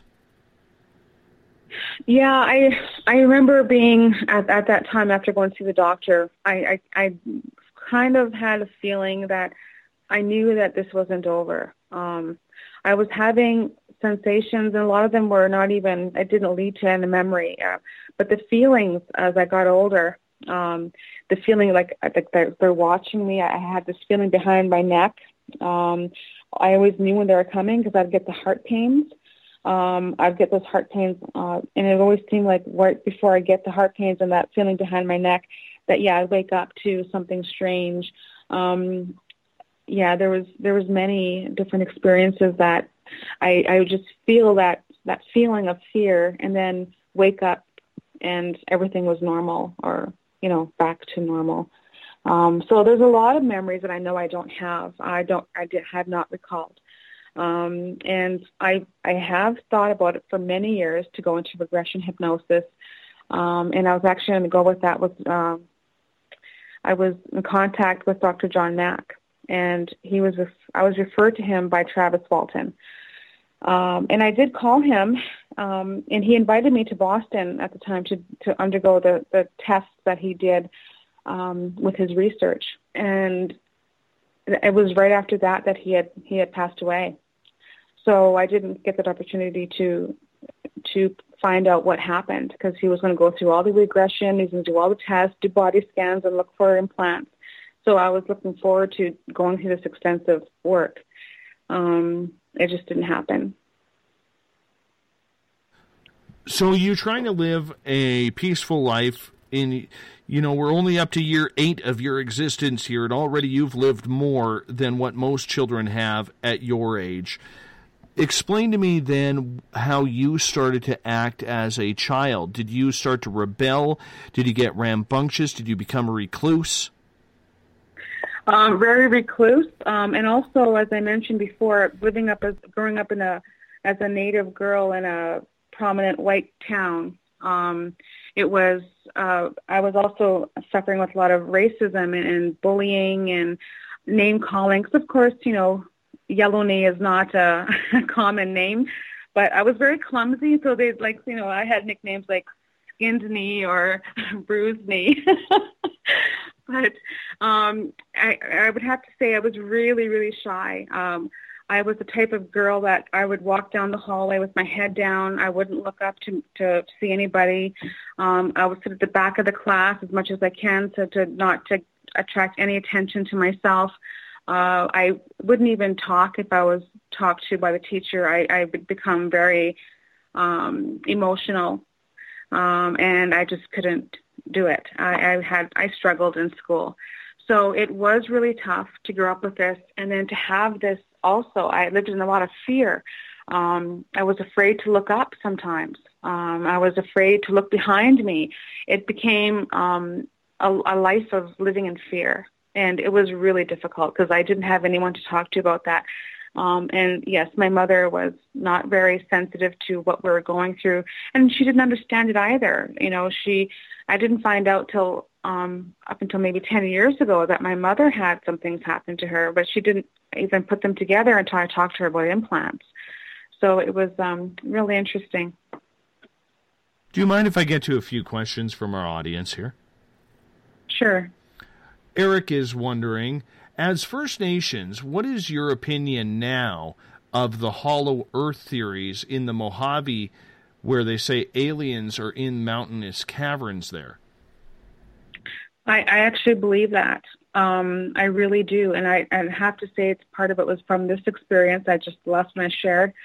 But also in the Wabasca and Slave Lake areas and all the northern towns, there's a lot of tunnels in the lakes and in the rivers. So they talk about, as I mentioned, Jacques Cousteau did a sweep of the lake up there. They had talked about a sea monster. And while he was investigating, he found a lot of tunnels under that joined to a lot of the northern lakes. So there is all this talk about tunnels. Now, I've also heard stories from Alaska, in BC also, about crafts coming out of mountains or you see them out of mountain ranges. So I really do believe that there is something there about that. And I was just reading about the Hollow Earth recently too, so it does make a lot of sense. And the other story from, oh my goodness, I can't think of the guy's name. There's a story on the internet a while ago about the man who shot 2 alien greys and how he went underneath, underground, and he saw that there was a war happening. Yes, that's it. Yeah, so what he explained there, to me, it resonated with me, partly because of when he talked about the alien that was shooting rays at him, that was coming out of the belt of the alien's belt, not like an actual handgun or anything. And when I was in 1997, I had an experience with a gray, and he was chasing me, and the same thing. He was shooting rays at me. I'm always running away. I'm always hiding under tables. But he was chasing me, and when I looked back, because the rays, it was hitting the ground as I was running. So he wasn't trying to hit me. I know that because he would have hit me. But he hit the ground beside me. When I looked back, I saw it coming out of the belt of his suit. So I really do believe that there is something to do with the Hollow Earth. Yeah.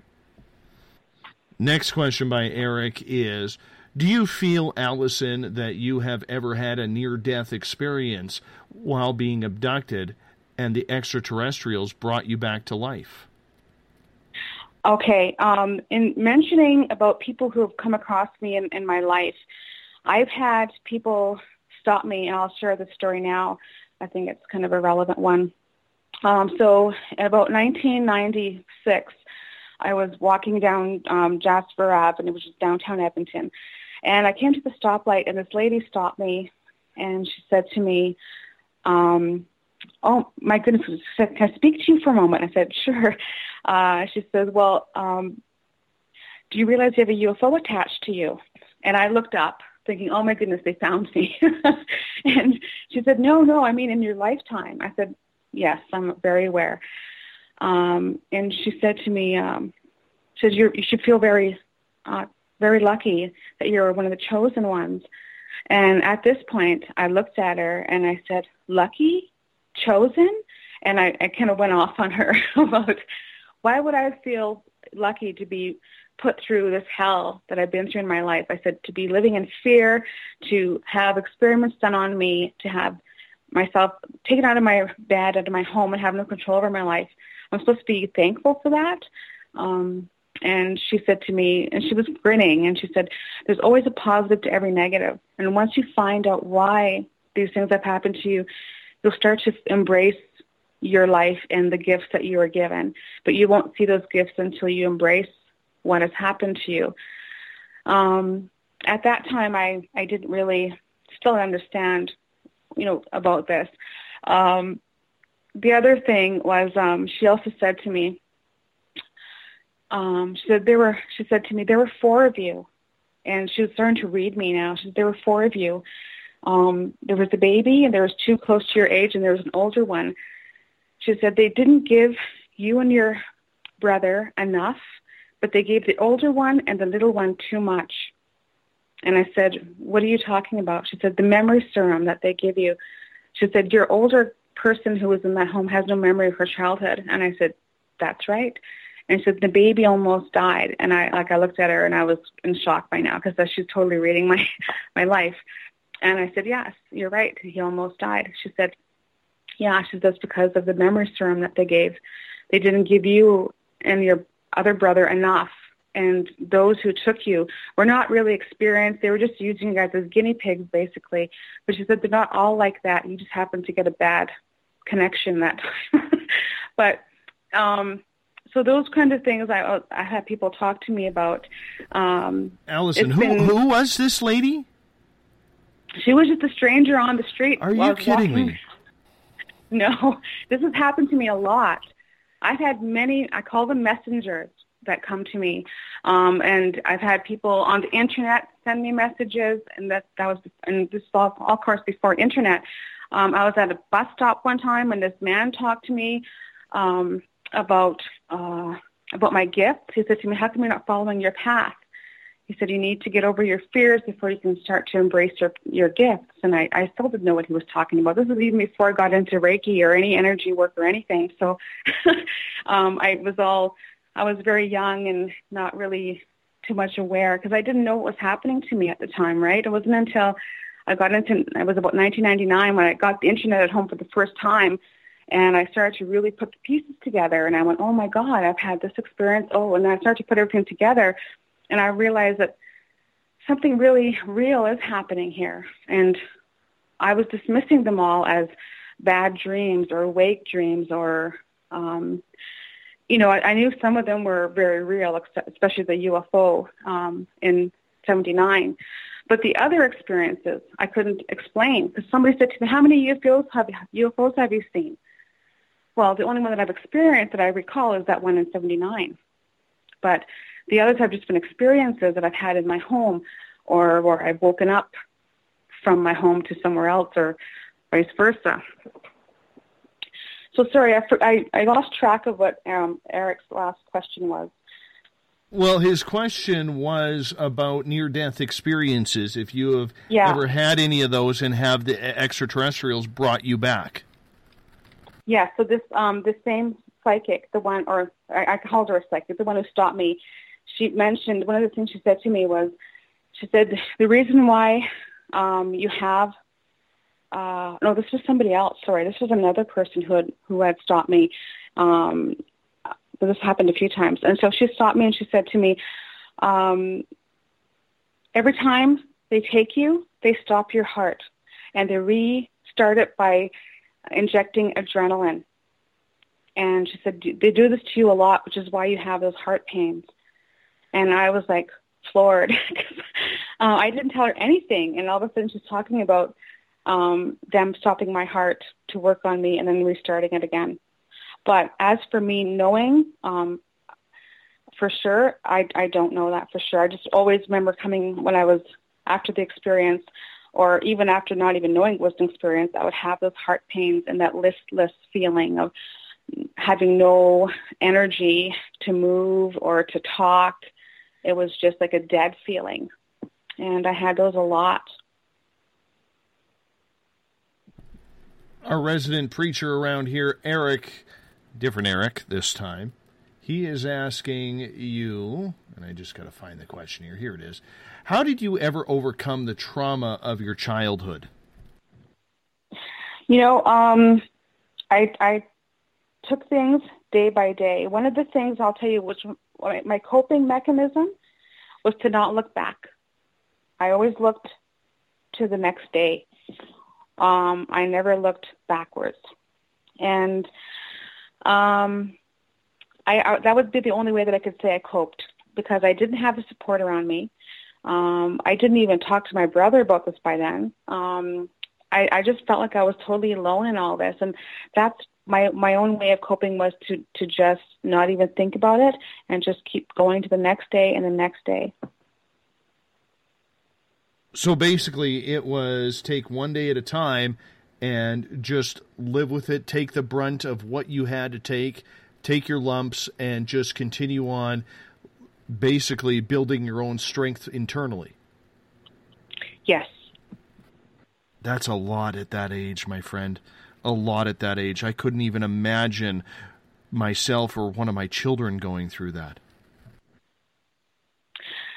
Yes, it was, and I would have to also mention, like, it was, I had so many, I'll get into another aspect of what I had grown up with as a teenager. So again, as I mentioned, not many people knew about my experiences. I was having a lot of premonition dreams at this time now. I'm starting to develop a spiritual connection, but I was afraid of it. And so I was afraid of everything at that time.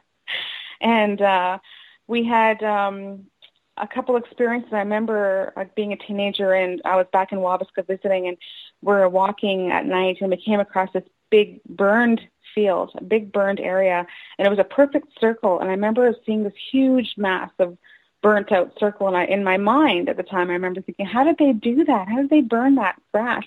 And then a couple of years later, we walked over the same area, and there was no grass in this whole big spot, a big burned out circle that was just now dead, nothing, just ground. We walked up in knee-high deep of grass up until this clearing, and that's exactly where the burn mark was years before. So all those different types of memories of that were starting to come back. Because I was starting to put the pieces together, of course, by then, and I would, like, in back of my mind, keep those back there and say, oh, yeah, there was that time. Oh, yeah. But one of the things that I was starting to experience alongside was now the headaches and the stomach problems. Of course, now that I got into puberty, I was, of course, having the menstrual and everything that we all go through as women, and I started to have those, but they were different. I would go through times of having no menstrual cycle, and then waking up in pools of blood. But during those couple of months of nothing, I'd woken up to a lot of like movement in my stomach, fluttering in my stomach. I used to have a lot of gunk, like stuff in my belly button. I didn't know why. I always had this stuff in my belly button. It was slimy stuff was always in my belly, and I didn't know why. I thought it was normal. I didn't understand what it was. And I would always have these fears again, and it would happen every few months. And it seemed like just when I was finally getting relaxed again, I can sleep, and then I'd have this fluttering in my stomach, and then I'd wake up to the mess. And I didn't understand what was happening. And I went back to the doctor. And, of course, I was a virgin at the time, too, so they never once considered anything else. So they just said, oh, it's very normal for teenage girls to have irregular periods. So that was the doctor's response to my fluttering. Oh, he called my fluttering stomach spasms. Yeah. So I had a lot of stomach spasms, a lot of the heart pain, and a lot of the movement in my stomach. And I went through that in my early teenage years all the way till my early adulthood. And I experienced that quite a bit. That was the most of the things I experienced after that. The needle in the heart was at 8 years old, but the rest of it was the feelings in my stomach. Did you feel that they were almost impregnating you? I was going to share that story with, because there's a couple more things that I've missed, but I'll go to that one now. In 1994, I was traveling through BC. My ex used to work for CN Rail, and I would travel with him. And we were in Terrace, BC at the time. During that time, I walked to the reserve, and I sat with an elder there. So even though I'm First Nation, I didn't really grow up with my culture very, very strongly. There was a Métis heritage in our family, that background, but not very much to First Nation. But I felt the need to connect to a First Nation elder. So I walked to the reserve, and I met a lady there who was making dream catcher earrings. And she knew right away that she called me Dear One, and she said, you're a healer, my dear one. And she said, you'll find your path one day. And she again said the same thing, you have to let go of your fear. I heard that so many times in my life, I didn't understand. And she was making dream catcher earrings, and she said to me, she told me the story of the dream catcher, first of all. And I told her that I was always having bad dreams. I told her I called them wake dreams, but I don't know what they are.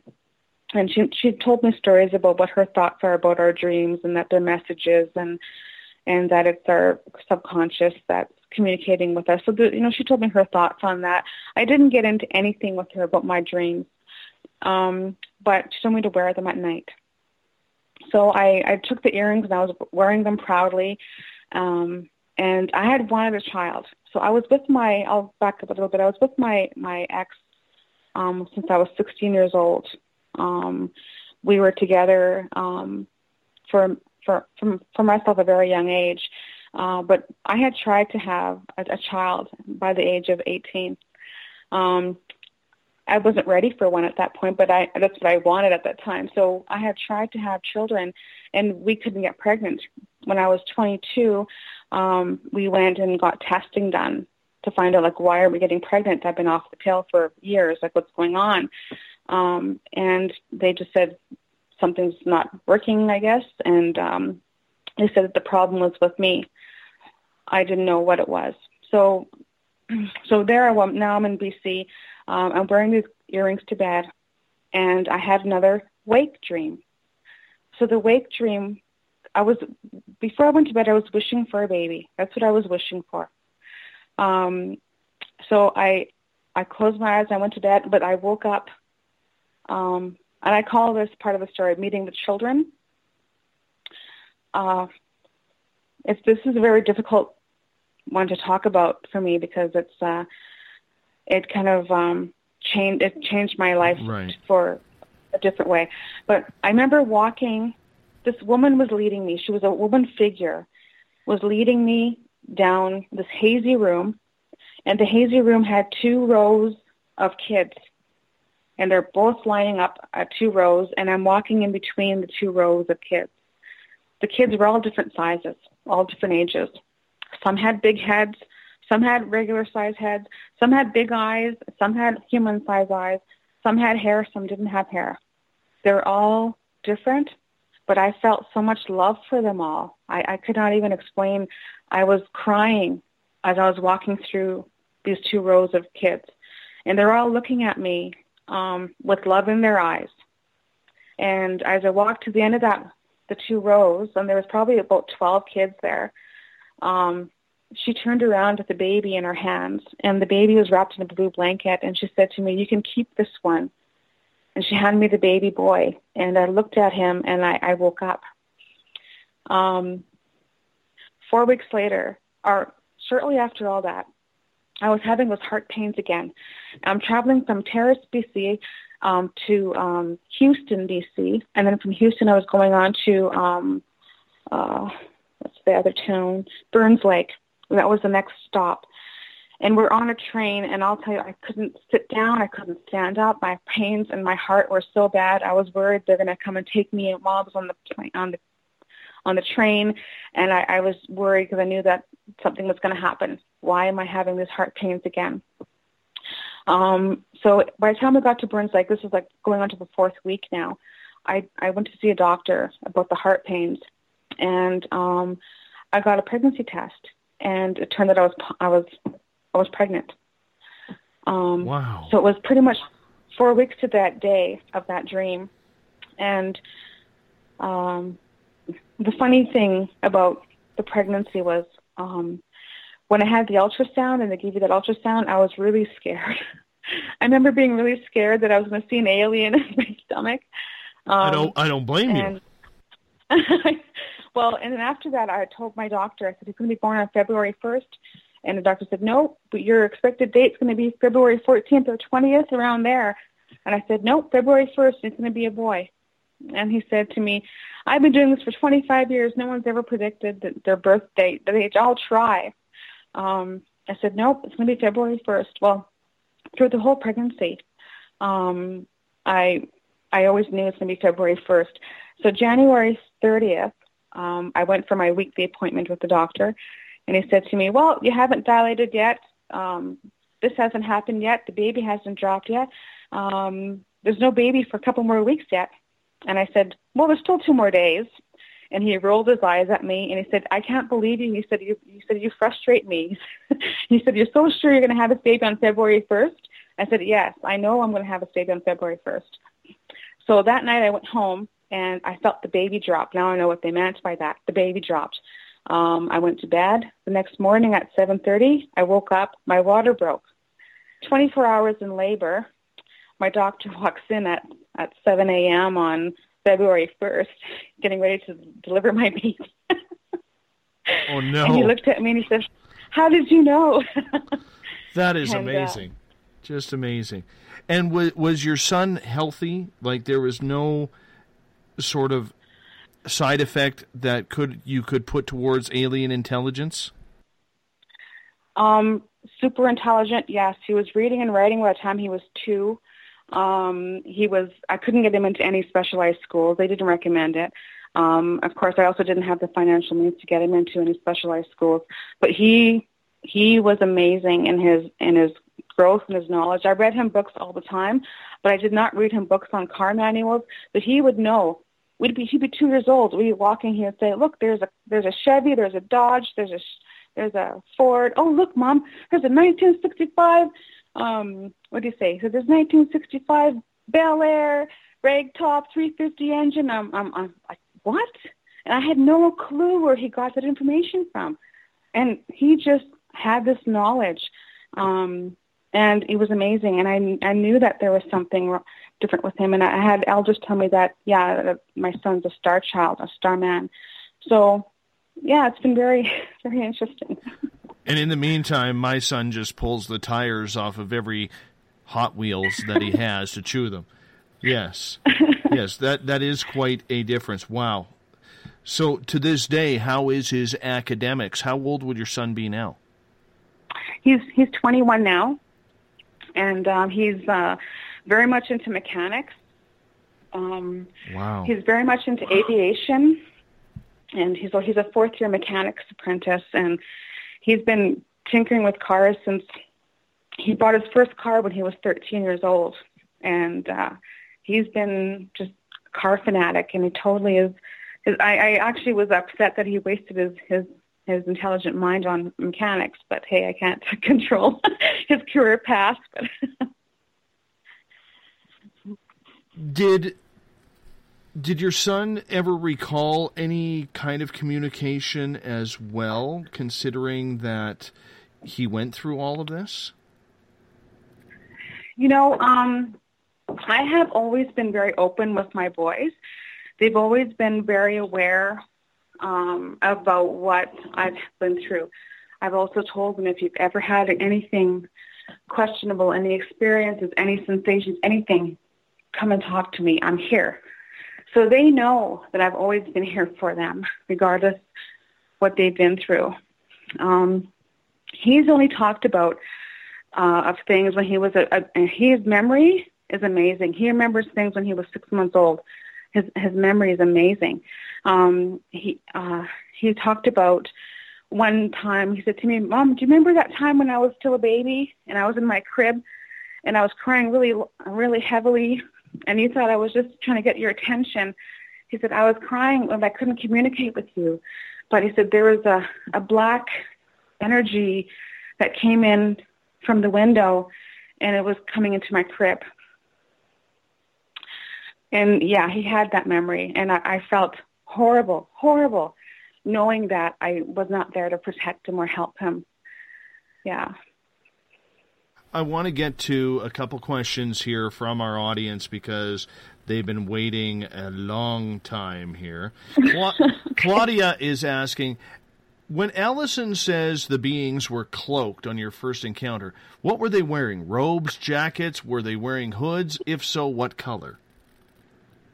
It looked like they were robes that covered their head and their whole arms. I didn't see any arms, nothing. It looked like it reached right to the floor. Wow. And what color were they? Were they dark? Were they translucent? Yeah, they were dark. I couldn't really tell because all I had was a light source above my head. So I could only see when they were close to me. But by then, the focus was in that needle that was coming at me.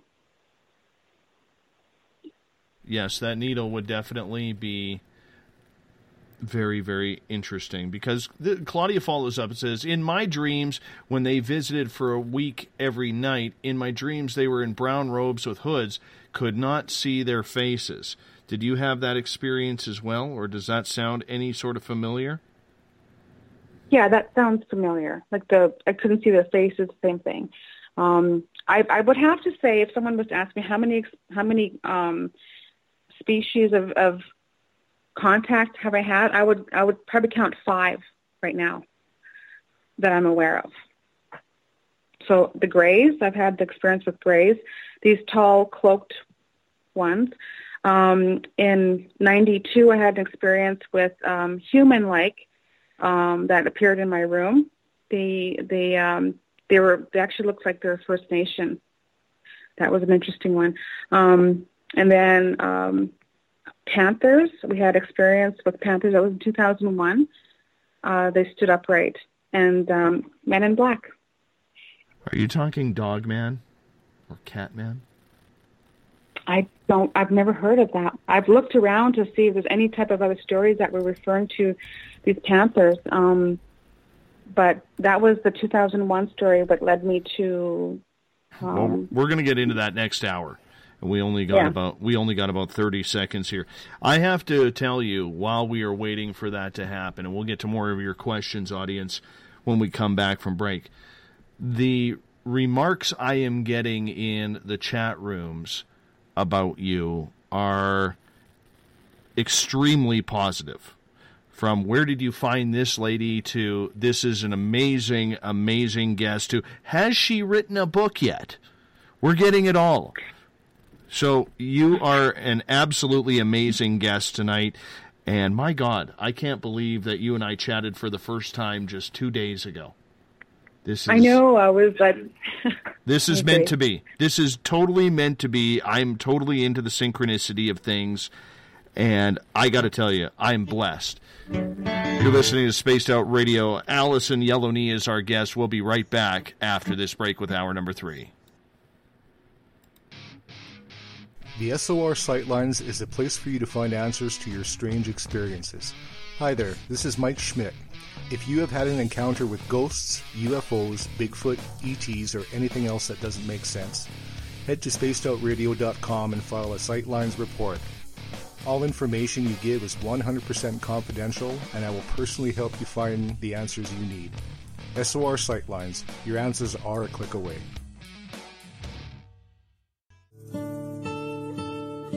Greetings and salutations, space travelers, from the Chronicles of the Unknown team. What is Chronicles of the Unknown? I keep hearing about this thing. It's a new paranormal reality TV show based right here in beautiful British Columbia, Canada. Follow our team as we uncover claims of activity on the Caribou Gold Rush Trail. You can also follow us here every third Monday, where 2 members of our team will be available to answer your questions. We'll give you some equipment updates and some of our experiences on the road, right here on Spaced Out Radio. Hi there, I'm Butch Witkowski, lead investigator with the UFOR On the final Monday of every month, you can listen to me and host Dave Scott on Spaced Out Radio's Strange Days. We're going to get to the heart of the matter when it comes to what's happening out there. People are seeing and experiencing things from ET contact to Bigfoot, and I want to hear about it. Your experiences are what we investigators need to help solve these unknown mysteries. So tune in at spacedoutradio.com to the final Monday of every month from Butch Witkowski's Strange Days. Visit purpleplates.com today. For over 40 years, the Purple Energy Plates have been delivering amazing results for their many customers. Inspired by the great genius Nikola Tesla, the harmony, healing, and energetic effects of the plates have proven over and over to be beneficial and often miraculous to thousands of customers. With their money-back guarantee and the many benefits, how can you afford not to get one? Check their site for daily specials and choose from their many energy products. You won't be sorry.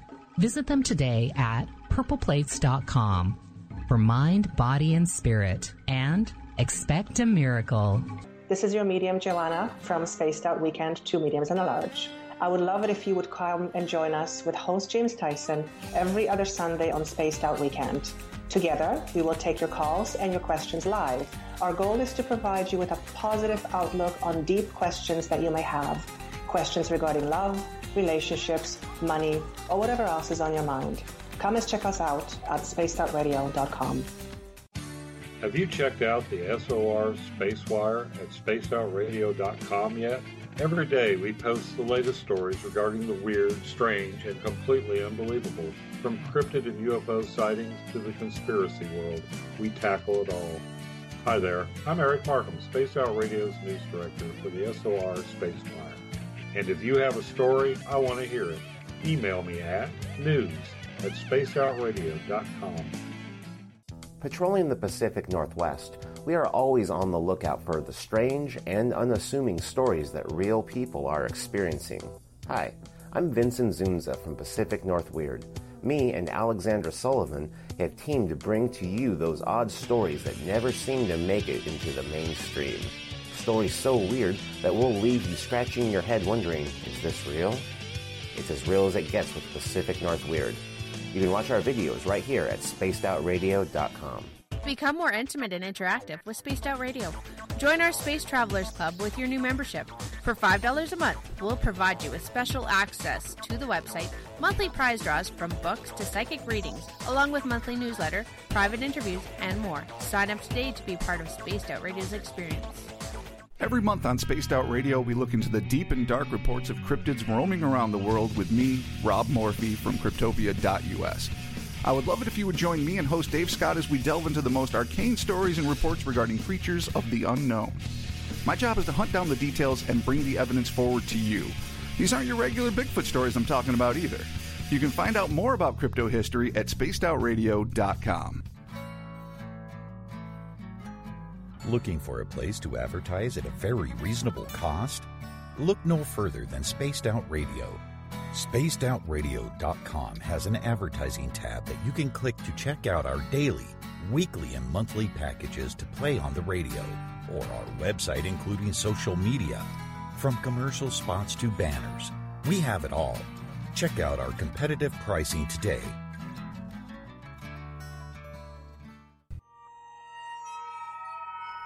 You hear footsteps in the empty room above you. A rocking chair begins rocking by itself. Don't be afraid of the things that go bump in the night. Reach for Spirit Storybox, the iPhone app the Huffington Post UK called the only ghost hunting app you will ever need. Spirit Storybox. The spirits are telling their stories. Are you listening?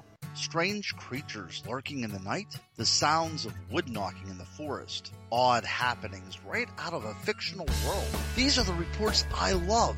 Hi there, this is author Ronald Murphy, and I would love it if you join me and Spaced Out Radio host Dave Scott the second Wednesday of every month on our journey into the unknown land of cryptozoology at spacedoutradio.com. From Mothman to Frogman and everything in between. Hey, they don't call me the crypto guru for nothing. Did you know that Spaced Out Radio runs 7 days a week? Hi, it's James Tyson from Spaced Out Weekend. Every Saturday and Sunday night, starting at 9 p.m. Pacific, midnight Eastern, you can join me and my guests for some great chatter about what's going on out in the universe, or even in that dark part of the basement you really don't want to go back into. Well, let's find the answers to your experiences together. So come on up to Uncle Jimbo's cabin on the weekend. For more information, look us up at spacedoutradio.com.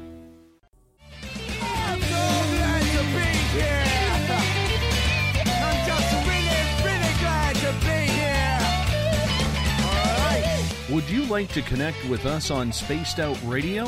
Head to spacedoutradio.com to check out the latest shows, guests, and sponsors. And don't forget to sign up for the Space Travelers Club. You'll find all you need at spacedoutradio.com.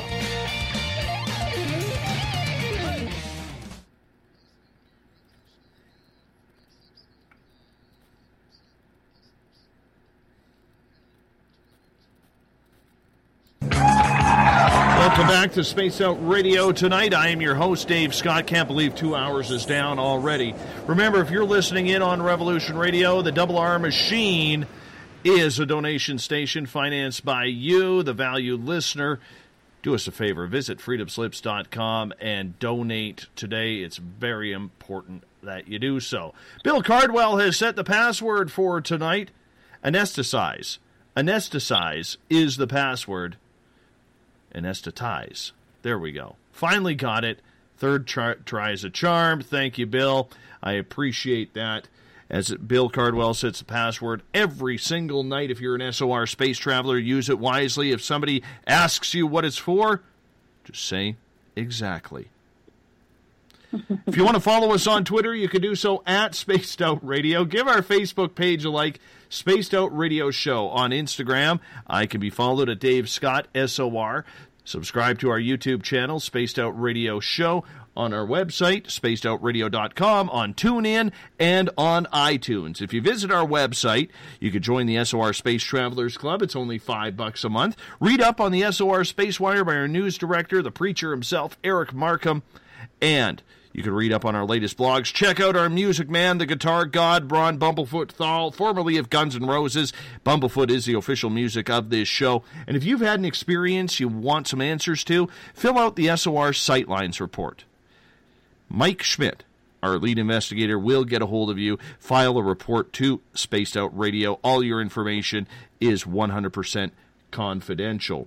For the final time tonight, we introduce Allison Yellowknee, and I'm going to state this again. I just met Allison on Facebook 2 days ago, and Ronald Murphy contacts me yesterday, the crypto guru, who was supposed to be on tonight. He's like, Dave, I can't speak. I'm suffering from strep throat. I don't have a voice. I apologize. You know how much I'd love to do this show. And I said, not a problem. And boom, all of a sudden Allison pops up. She starts telling me that she has an intriguing encounter. I said, well, what's it about? Little did I know it would be this stellar of a story to broadcast to you, our Spaced Out Radio listeners. Allison, honestly, the privilege is absolutely all ours tonight. Thank you for stepping into the hot seat on short notice and telling us your story. And I'm going to say this right now. I want to book you again soon, probably December, January, because I know next time around, with some notice, you wanted to bring some of your family members around so we could kind of have a roundtable discussion about this. Yes, that's right. Actually, we had talked about this quite a few years ago. My brothers and my cousins, and those of us who've had these experiences to come together and collectively share the story as we remember it.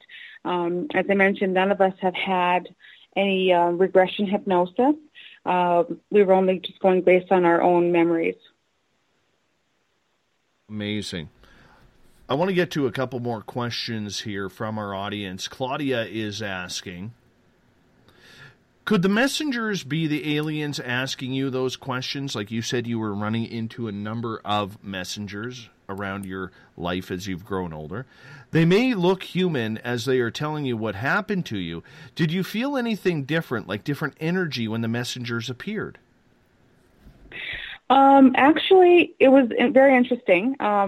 All of those encounters that I've had with strangers, I've never once felt alarmed or afraid, or it was more like, somebody could see. You know, to me, it wasn't really even a big deal. And I would think, if anything, they were more spiritual beings, guides. I don't think that they were alien per se, but because I kind of go based on feeling, and I say that now because I didn't realize how empathic I was until I really learned about energy and got into the Reiki in 2005.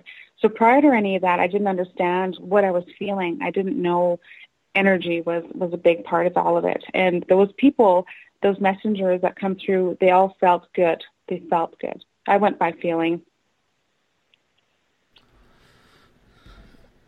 You mentioned during your earlier in the first hour about you were taught about the Wendigo, and Bob is asking, what do you know about the Wendigo in regards to native lore? Could you explain that a little bit? So the theories that I've heard have been people were not supposed to eat humans, but in many of the times where people were starving, they would eat humans. I heard that actually there's a town near Slave Lake. It's called Mitsu, and it actually, they said, was reference to eating. And there's a story about a Witagu in the Slave Lake area, and they talk about a woman that used to walk with the Witagu. And usually, from what I've been told, that they're cannibal spirit. So it's like it's almost like a possession, but once you have this, there's no getting rid of it. You're pretty much so just the common that they have the power of 10 people, and they can't die. You have to cut off their heads to kill them. You never saw one, did you? No, but I know people who have. My one aunt, Lorraine, she's experienced one when she was a little girl up in a town called Fort Vermilion, which is still further north than where Slave Lake and Wabasca are. How often are you being taken? In my younger years, there was a lot. I really feel ever since 2001, I haven't had any experiences. And I was going to go back to some of those other experiences, but I really feel that what happened in 2001 is what stopped everything, at least maybe reclaiming my life is what I call it. I don't know however way to I actually screamed out and told them, it ends with me. You can't do this to me anymore. It ends with me. You can't have my children. I went through this whole big rant. But I was going to explain that as part of my last story. Another question, this one from new listener Susie. Thank you, Susie, for tuning in tonight for the first time on Spaced Out Radio. Really appreciate that. Do you think there is a connection between the repression of Native Americans, or in Canada, First Nations, and the existence of extraterrestrials? I actually do feel that we naturally had a connection with extraterrestrials. I really do. I still don't know yet what that connection is within my culture, but and that quite possibly is because I know when in a lot of our culture it was stripped from us, it was beaten out of us, it was told it was devil's tongue. There was a lot of repression that was done, of course, in the families. And my grandmother, the one who had his experiences, also, she actually sold her treaty rights so her kids wouldn't have to go to residential schools. So that ended up at my grandmother. I would like to know, if you don't mind, with the extraterrestrial experiences that you had, was there paranormal experiences surrounding those as well? Because I know for me, Allison, 5 years ago, when I started having regular experiences just out of the blue, what I like to say, the end of my happily boring life, okay, mine started very paranormal before building up over the next year and a half towards extraterrestrial contact. Did you have paranormal experience previous to this, or did your paranormal experiences start coinciding with the extraterrestrial experiences? Yes, they were coinciding. And it was, I probably had just as many paranormal experiences related to ghostly encounters, little people, an encounter where we're walking. It's a pretty funny story. Well, it's not funny. For me to share the story will sound funny. There was a story in Wabasca of an older man named John Mack, and it's so funny because the reason why it's funny is that Dr. John Mack was very, I don't know, do you know Dr. John Mack, his work, his previous work? Yes. So when I say John Mack, it's a different John Mack. So this John Mack, we were told growing up to stay away from John Mack because he used to walk with the devil. We were told that he sold his soul to the devil and that he walked with the devil, and we were supposed to stay inside at night because John Mack was outside. So we had an experience with him one time. My cousin and I, we were out at night, and we weren't supposed to be, and we're approaching one man who was ahead of us, and it was one man but with two voices. So we heard the two voices, we heard laughing at the same time. They were talking about us in Cree, and we stopped because I didn't want to move any forward. And there was a car coming towards us, and we actually saw it was only one man, but the two voices. And as we approached her home, we saw him clearly, one man walking past her home, and we ran for her house for all our life, just ran so quickly. And we asked her mom, because she was looking out the window. She was watching, her hands folded, looking out the window, waiting for us to arrive, and saw us running. And she said to me, "You girls didn't know that was John Mack in front of you?" And I said, "Was that just one man?" And we told her that we heard two voices. And, she got very angry with us. So we've had experiences like that. I've had little people experiences, and I've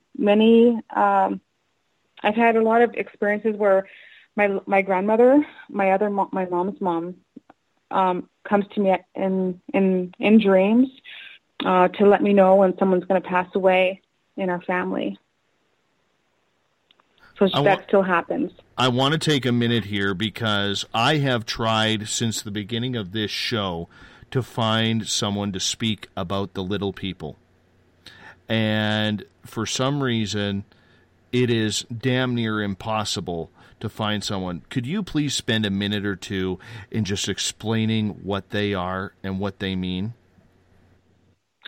I honestly don't really know too much about where they originated from. Because in our Cree culture, it wasn't very much known. But I know in Blackfoot, which is southern Alberta, they have a lot of stories of little people. So what I do know I'll tell you the story that I had was the same night that we saw the man walking. Before that moment, we're coming down this path, and the path had brush on each side of the road. And this is dirt road, by the way. And in the brushes, it was no wind at all. It was dead silent, which is very uncommon. Usually you're hearing frogs or some crickets or something at night. It was dead silent. And it was very an eerie feeling. And so her and I were walking, and all of a sudden we heard little giggling, and the giggling and little flashes of light in those shrubs. And I went, "What's that?" She said, "It's giggling. They're laughing at us." I said, "Well, who's laughing at us?" "The little people. Hurry up, we got to run." And I didn't know what that was. I didn't understand it. But I have heard a lot about little people within other cultures, that other First Nation tribes, I guess, where they actually would leave food out and little pieces of clothing, like a cloth, so they can make clothing, because you're making an offering to them, and they're supposed to help and bring you luck. Almost like an Irish thing. I saw somebody about the Irish.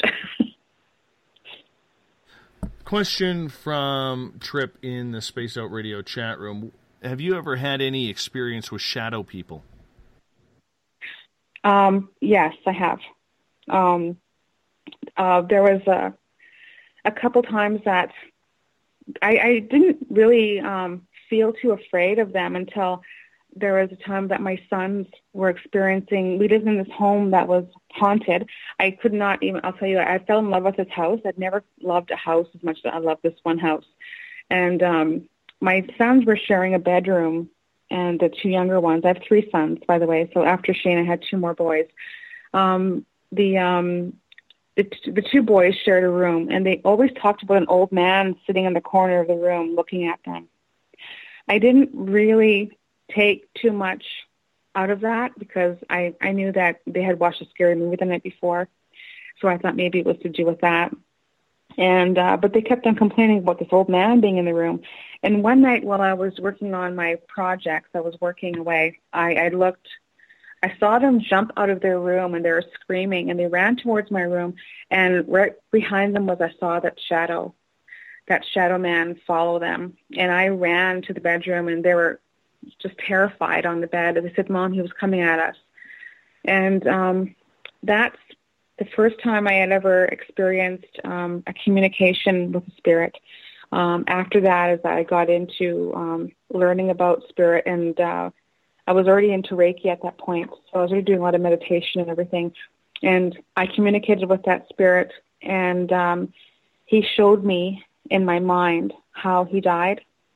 And after that experience, he actually left and didn't bother the boys anymore. So that was 2005. Let's get back to your extraterrestrial experiences here. As you develop and you come out of teenagehood into adulthood, how frequent were the experiences happening? They were so frequent that I didn't even, as I mentioned before, I just took it every day as a new day. I'm still alive. 92, as I mentioned, I was with my children's father for a long time, very young. So I was 16 when we were dating. And in 1992, so it was 88 when I first met him.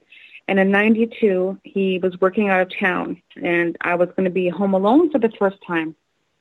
And I had never been home alone before him because him and I were always inseparable, and I felt safe with him. And so even though he didn't believe anything I went through, to me, I felt safe just being in his presence. But there was a period that he was gone and working in BC, and then he got a package in the mail, and it was his was a huge book. It was a really thick book, and it was their health plan for the CN Rail. And so I was reading through it. Of course, it was a very dull read, and I put it on the side of the bed, and I had a king-size waterbed at the time, and I lived in an apartment building, and my mom lived down the hall from me in her own suite. So at the time, I was on my bed, and I had that pile of paper on the side of the bed.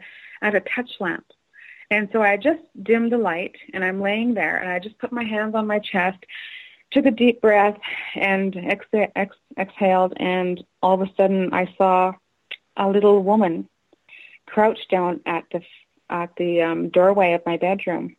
I can describe her to you. She's like probably 4'5", very pale white skin, very pale, not even a wrinkle. At the same time, she also had very black, long hair with a streak of white hair that was in front of her forehead that she kind of put behind her ear.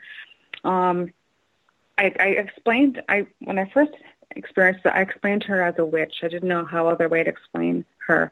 But she grabbed those papers, she ripped them up, and then she started a fire with her hands. And she said, if he doesn't quit this job, he's going to die. And just at that moment, 2 Native people appeared on each side of my bed. One he was short with braids, and the other one was taller, and he had short hair. And they each grabbed one of my arms, and I started to float. I floated off my bed, and it was almost like they were holding me so I don't float away. And then they led me to my feet at the edge of the bed. And then they led me out of my room into the living room, where all of a sudden the room just shifted. It was almost like the room turned, and now I'm in a round room. At the time, I thought it was a round room. I looked around, and I saw windows all around. I was wondering where the door was, because I couldn't see a door. I just saw windows all around. And there was like a lot of seats that were all built into this room. So kind of like when you look at Star Trek, where they're all built-in seats there. So I was in this room, and I'm looking around, and I'm shocked now because I was like, how did the rooms shift like this? And they didn't speak a word, but they pointed to the window, and all of a sudden we're at the window. And then they pointed down, and I looked, and we're hovering above a street. And I said to them, how did he get this building above the street? And it wasn't until, of course, after that experience I realized I was in a craft, a UFO, and they're showing me where we were.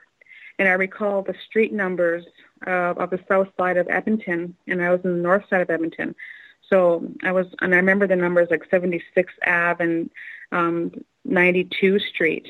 And so I was wondering, like, what's the significance of this address and this location? It was really the significance of the area. They were just showing me where I was. And so after they did that, I woke up back in the same position as I was before, with my hands on my chest. And I was freaked out now because all of a sudden these people appeared in my room, and then my room shifted, and now I'm back in my bed again, another wake dream, but this is more vivid. And now I'm trying to reach for my lamp and up, and I got up, and I was that fighting of the paralysis feeling again, running, trying to go to the bathroom. I turned the taps on to the water in my room, and I started to float backwards. It was really strange. I was floating backwards. I'm trying to catch myself in the air, the sensation of floating down, and I can see the doorknob passing me, and I couldn't reach it, and then I felt the cold floor on my back. Then I woke up again in that same position on the bed, and now I'm trying to fight the paralysis. I'm trying to turn my lamp on brighter, and I'm praying. I'm saying, dear God, please help me. And just when I started to pray, the hold let go, and I was now traumatized. I'm in the corner of my room. I'm crying. I'm pinching myself. I'm trying to figure out what the heck had just happened, and I can hear the water running still from the bathroom when I was in there the second time. So it was really, that one was a really strange experience with the three beings, native beings in the room. They didn't hurt me, but my own fears of just having experiences in general would have probably prevented me from even receiving a message at that point because I was so afraid. I have another question here from Annette. Annette is saying, Allison, when you have a relative that passes, do they do weird things? Do you have weird things that happen, like pictures falling off the walls or other weird situation or anomalies? Well, I always believe that our loved ones do visit us, and they try to get our attention in whatever way they can. But when it comes to the dreams that I have, it's my grandmother coming to tell me that she's coming to get somebody. So this happened actually with my Aunt Mary. And so my mother and her sister Mary were very close. And Mary was sick. She had was on oxygen and lived by herself. And I had a dream about my grandmother, and we called her Cookum. And I said, Cookum, I miss you. What are you doing here? And she said, I've come to get Marie Mary Atkinson. And I said, what do you mean you're coming to get her? She said, it's her time. And I was like, then we faded out, right? And then, so the next morning, I called my mom, and I said to her, who's Marie Mary Atkinson? And she said, that's my sister Mary. And I said, well, because I knew her as Mary. I didn't know her as Marie. And I said, so why did Cookum say Marie Mary? And she said, well, when Mary was a little girl, there was 3 girls in her class that were all their name were Marie. So they named, to separate them, they just told her to call her Mary, and they went that way. So everybody called her Mary after that. And then she says, well, what do you mean Cookum said? Because my grandma passed away many years ago. And I said, well, Cookum came to me, and she said she's coming to get Marie Mary Atkinson. And my mom got really upset, and she said, well, I got to go check on Mary. So she went to her home, and it turned out that Mary was not doing well. And she was not responding, and her oxygen was not working. So she was rushed to the hospital, and she had passed away 5 days later. And my mother was very angry with me. She said, how come you didn't tell me this before? We could have saved her. And I said, Mom, it was her time. We can't predict when we're going to go. She came to tell us she was coming to get her. I said, I think that was a blessing for us. So you had a few days with her before she passed. It took my mom a few days to, accept that this was happening, because she didn't believe me when I told her that my grandma came to me to tell me this. But I've had many dreams of premonitions and stuff, prevented things from happening from the dreams that I've had. So this shouldn't have been very alarming to her. We got one other spiritual question, this one from Lisa. She's saying, Allison, can you explain smells someone gets before someone close passes away? Yes, that's them coming to visit you. That's the loved ones coming to see you. And it's not always just when they pass away. They can come and see you anytime. In Reiki, I've worked in Reiki for 11 years. I've become a channel for people to connect with their loved ones, and it happens all the time. It's the most blessing that I've ever done with Reiki. Besides the healing of certain ailments and sicknesses, the connection that people can get to their loved ones is very amazing. Mm-hmm. I've had that happen. It was a couple of years after my grandfather had passed away, and my daughter was only 4 or 5 months old. This is back in 1999. And I smelled my grandfather's lawnmower shop all over my daughter. It was pungent, just like it was right there. My my ex-wife couldn't smell it at all. It was just for me. Yeah, it was for me. It was one of the most amazing experiences. And the other thing I do is I always acknowledge them, Lisa. My grandfather, he always smelled like campfire. He always wore that lumber jacket, and he always smelled like campfire. I always loved hugging my grandfather. And I would smell that once in a while, and I would just say, "Hi, Putchu." We called our grandparents different names. So I'd say, "Hi, Putchu. I love you. I miss you." I'd always acknowledge them. And I tell my clients that. I said, our friends, our families, they visit us. You might hear a song that reminds you of them. Maybe it was their favorite song. You might smell their perfume or their cologne. Something might happen, a memory or a dream or something, and that's them coming to you. So I always tell my clients that also. Back to your ET abductions, you mentioned that for a long time you have lived in fear. Do you fear them now? No, I don't. I think after 2001 is when all my fears of them went away, and then after actually getting into Reiki is what helped me. When you asked me before what was my coping mechanism as a child, I didn't have one. I didn't develop that until I got into Reiki and got into energy and protection, and I really believe in protection or energy, even just the intent of it, the thought of energy, the thought of protection. When we pray, for example, I think of that as an energy that goes out there, and I really do believe in that. That intent is what really has helped me to learn about protection. And again, the 2001 story is the kind of the final one, which has got a lot of things happen to me, which I would have to say at any time in my life, if I ever felt that I was going crazy, it was in 2001. And you're right, there's no one to call. There's no, Ghostbusters or any police you can call to help you. The only thing they're going to call is maybe an ambulance to get you to the institution, So it was really worrisome to, how do you tell people? Who do I talk to? What do I say? If I say this, will I take my kids away? I think I'm incapable of taking care of my children. So there are so many things that it happens when you're going through things like this. You don't really know how to handle them. And a lot of it, I just kept quiet and didn't say too much. As I mentioned, my children's father didn't believe anything I went through. He slept through it all. And that's one of the things, too, for people who don't know. Sometimes they'll take your spouse, or sometimes they'll just leave them. They're sleeping. And I don't know if he's had any experiences. He's never once talked about them.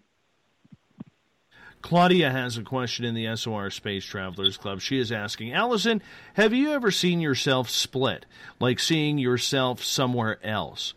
Or do you stay as one person throughout your experiences? That's a very good question. I would say I have a few times stepped out of my body. When I learned how to astral travel, I learned, I didn't know what it was at the time, but I used to pop out of my body a lot. And I think that was the other way of coping. So there's a couple incidences that have happened to me where I've actually looked down at the things happening at me. But it's only been a couple times that I've seen myself. I've had a couple of very amazing spiritual experiences. And one of them was when I was doing a healing circle. And you asked again about how I coped as a child. And I told you how I left everything behind me. Well, in 1997, I was doing a healing circle with coworkers I'd never realized the significance or how powerful that healing circle was. When that feather was passed to me, I felt the power in that feather. I held on to that feather so tight, and every emotion that I would have kept in since a child surfaced at that moment. Every emotion, every memory, every abuse that I had endured, everything that I had went through in my life, I felt it all in that moment. I don't even know how long I was holding on to that feather, but I was holding on for dear life, and it just shook as I held on to it. And after all those feelings left my body, that's when pretty much my life changed. I went through days and days of crying. I couldn't figure out why I was crying. I was always strong. I always felt like I handled this really well. Why am I dealing with this now? Why am I crying for this now? Why am I feeling all these emotions? So then one night I was like on day 5. I was the type of person to write things down. You asked me about writing a book. Well, one of them was because every time I tried to write, somebody would rip it up. So I was writing my stories, and the ex came in the room and he said, "What are you doing? Why are you writing this stuff?" And he ripped up my story. And that night I was crying in bed, and I was crying to God. And I always felt like, everyone says there's a God. Why hasn't he protected me? Why does all these things have to happen to me? I didn't really believe that there was a God, but I still prayed to a God. And so I was praying. I said, "Please help me get over all this. I don't want to be feeling these pains anymore." And just then I had an experience that I saw myself on this mountain cliff with this native man in front of me, and he was dressed in the regalia, and he had a pipe in his hand. And as he held that pipe up in the air, he told me, "Embrace her." And I looked at myself as a little girl in front of me, and she was in front of me. I was in front of me as a little girl. And I hugged her, and I said, "I'm so sorry I didn't protect you. I'm so sorry I didn't tell anybody. And I love you, and I wish I could have I wish I could have spoke for us." I was so scared. I was such a scared little girl. And so as I was holding her and hugging her and embracing her, I was swaying back and forth, and I looked down and I was hugging myself. And that little girl wasn't in front of me, it was me. And he told me, he raised the pipe in the air, and he said, "Now let it go, now let it go."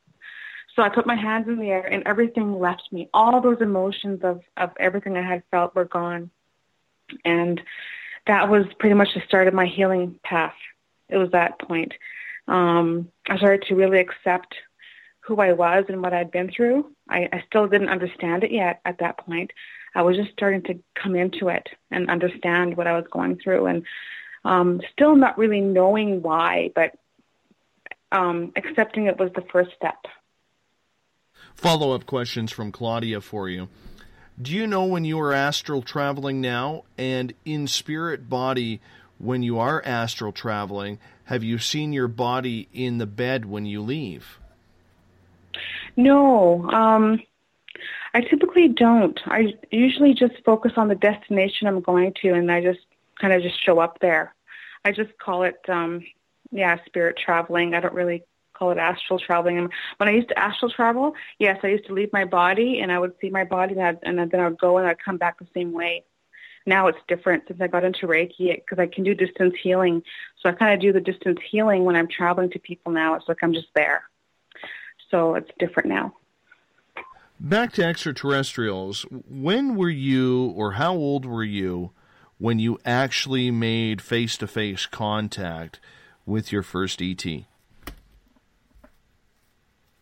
That would have to be the 97 when I had the face-to-face with the gray that chased me with the lasers on his belt.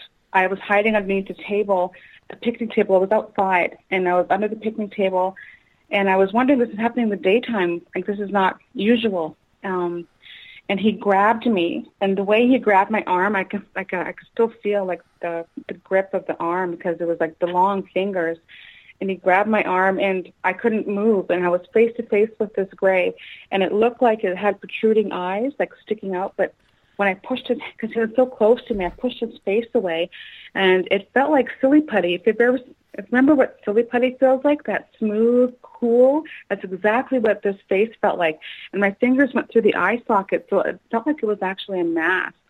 And as I pushed it away, my fingers went through the eye socket.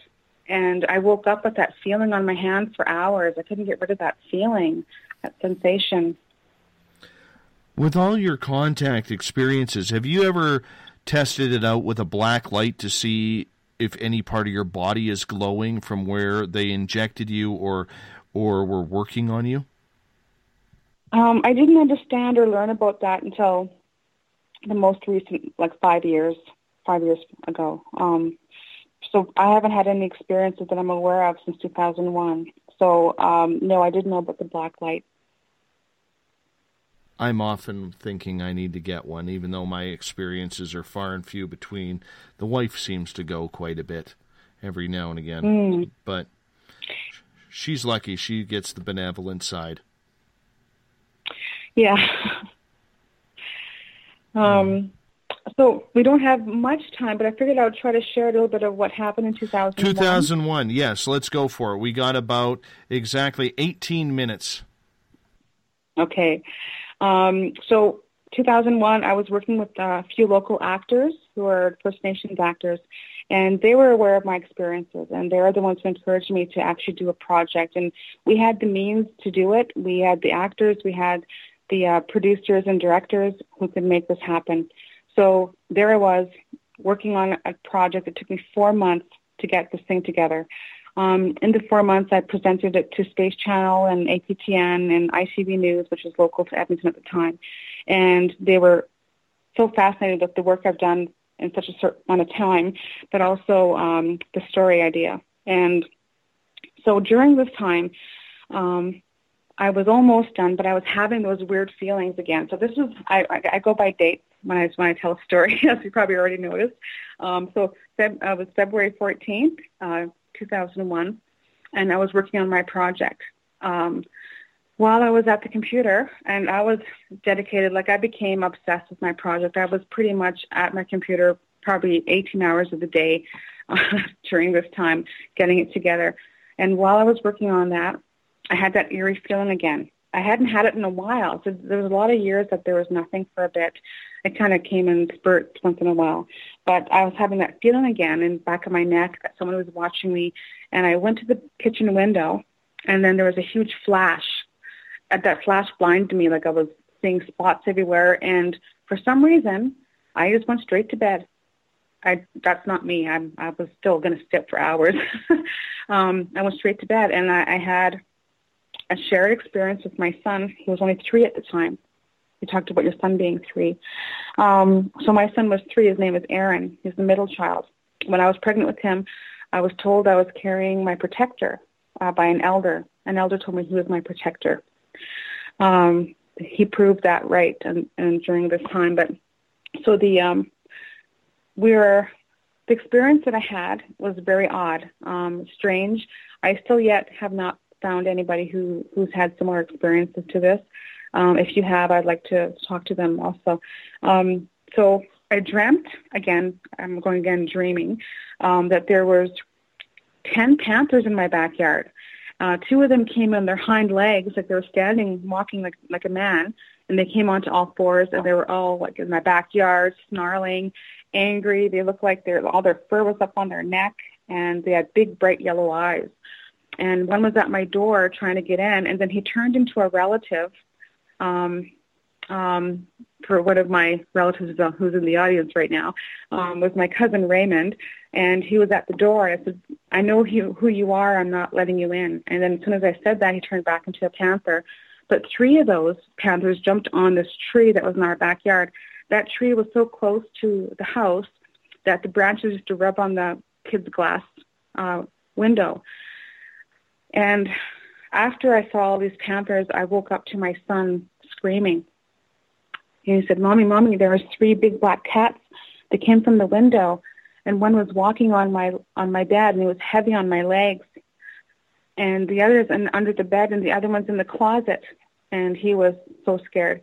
And he used to have a lot of stuffed animals on his bed. And he was really upset. And And I was scared. I thought, what? How could this be? Like, my son's having this. I saw 3 panthers jump on his tree, and he saw 3 of them enter in from that window. And he said, Mommy, he said, they told me you have to stop what you're doing or they're going to take me. And I was dumbfounded. I didn't know what to say or do. And I hugged him. I said, no one's going to take you, my boy. And I tried to comfort him, and he slept with me that night. The next day, I was at the computer, and I was still working on my project regardless. And I'm working on the project, and I was waiting. I actually had a MUFON contact on my MSN Messenger at the time. Of course, that was very popular then. And he was sending me information. I was looking for my critic, right? I had everything else. I needed my critic now. And he's sending me this information. And during that file transfer, I had like the floppy disk of my project in a floppy disk, and then plus on my computer. And the MSN Messenger screen's going, the file's moving. And then on my screen went red, black, and shut right down. And my phone rang at the same time. And I looked at the phone. It said 0123456789. I answered the phone as my computer was shutting down, and I heard static. That's all I heard. I hung up the phone. I turned on the computer, and everything was empty file folders on my desktop. And everything was gone. Everything, internet system was gone. Later on, I took my disk to another computer, and everything was wiped out of that disk also. And I was devastated. My whole project was gone. My computer was hacked. I redialed the number. It didn't register. I called TELUS to find out what number this came through last. I did a search, and they said no number showed up. That number didn't show up at all. I saved it at the time. I took pictures of all that, but of course it didn't. Nothing. I was stuck. So I went on for a few days trying to get my project together again, and I was really upset trying to find out what's going on. And the strangest thing, there was a car parked outside my house. And I had this big bay window, the big window in the front of the house. And my mom even said, Allison, there's a car out there. They look like they're Jehovah's Witnesses, but they're just sitting in their car, and they just keep staring at us through the window. And so I noticed it. I thought, wow, I saw them there yesterday, too. And so now day 3 comes along, and I look, and they're still out there again. And they're looking right in the window. And so I called the police. I told them, there's this car outside the house. They're dressed in black hats and black sunglasses and suits, and they're just staring outside of my house, and they're not, they haven't done nothing. Well, the police were very rude. They just said, well, there's no law against parking on the public street.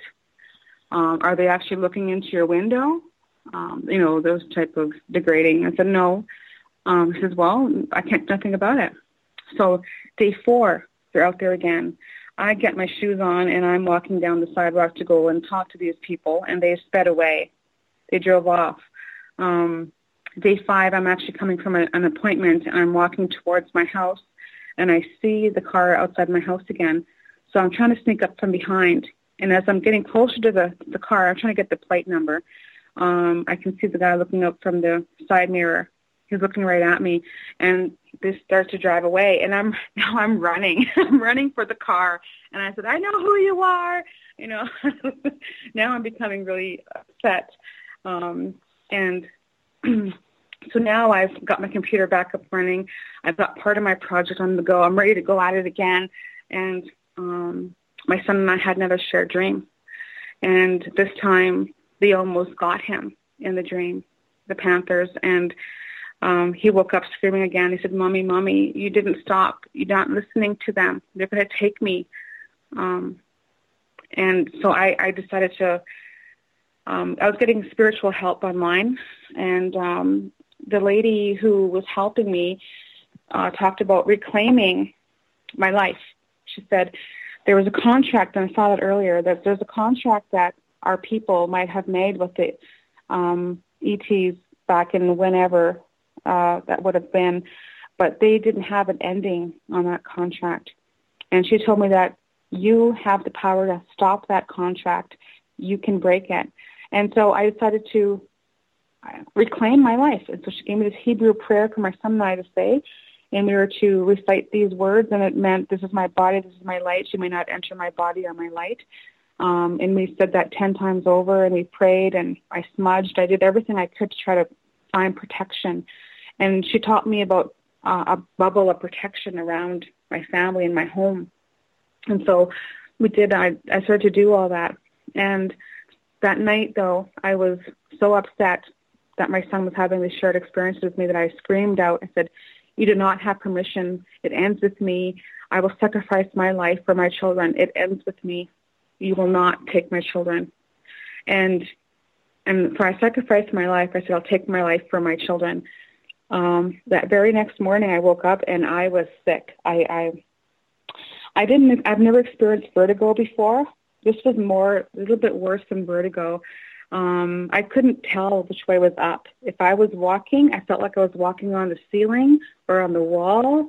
I had no balance whatsoever, and my eyes were rolling, constantly rolling. I couldn't focus. It was horrible, and I was listless again. I was back to being really listless.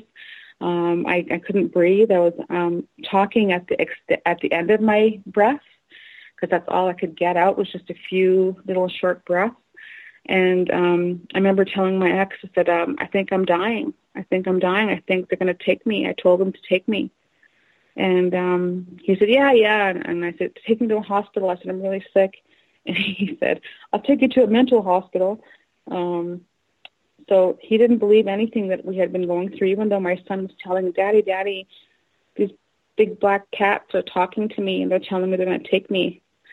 And he didn't. He said I was putting things in their head. And so after I was crying and praying, and I just told them, I said, I tell the boys I love them and tell them I'll watch over them from the other side. And he just ignored me, right? He ignored me, and I kissed the kids. They all came to me because I couldn't move. And I hugged them, and I loved them, and I just told them, I love you guys, and I carried them and everything. And I thought that was the end of my life. And the next morning I woke up, and I prayed that night. I prayed really hard that night. Probably the most sincere prayers of my life was probably that night. And the next morning, my Aaron, the one who's had these experiences with me, jumped up on the bed. Mommy, a man came to my room last night. And I just started crying. First of all, I woke up perfectly fine. And he said, a man came to my room last night, and he told me we don't have to worry anymore, that he's here to protect us. And I said, what? He said, nothing bad's going to happen to us anymore. It's over, Mommy. He told me to tell you it's over. Nothing's going to happen to us again. And I said to him, well, what did he look like? And he told me he looked like he was dressed up in a white nightgown, because this is a 3-year-old talking, right? He was dressed in a big, long white nightgown, and he was glowing like my glowworm. He looked like a light bulb in the house, in my room. He lit up my whole room, and he was bald on his head, and he had a mustache on his chin. He only knew what mustache was. He didn't know what beard was. He said he had a mustache on his chin, and he said he's here to protect us. That, I would have to say, was our very last experience. And after that, I felt different. I woke up feeling fine that time. I felt different. I felt that something was going to be different from here on in. But I had promised that I wasn't going to tell my story. That was the other thing, too, is I promised I wasn't going to tell my story. And that was the condition I had made, that I won't tell my story then, because obviously they didn't want me to tell my story. So that's what happened with that, and that was in 2001. And here you are now, feeling comfortable to tell that story. Yeah. Do you expect or hope, or do you have any safety knowing that there may not be repercussion from telling this? I have my thoughts about that. And I have told my story to different people, just friends. I've told the story to a couple of people in Wabasca, and we had an experience that night. There was a red orb above my house. They thought I summoned the UFOs. They actually were really scared. They thought I did it on purpose.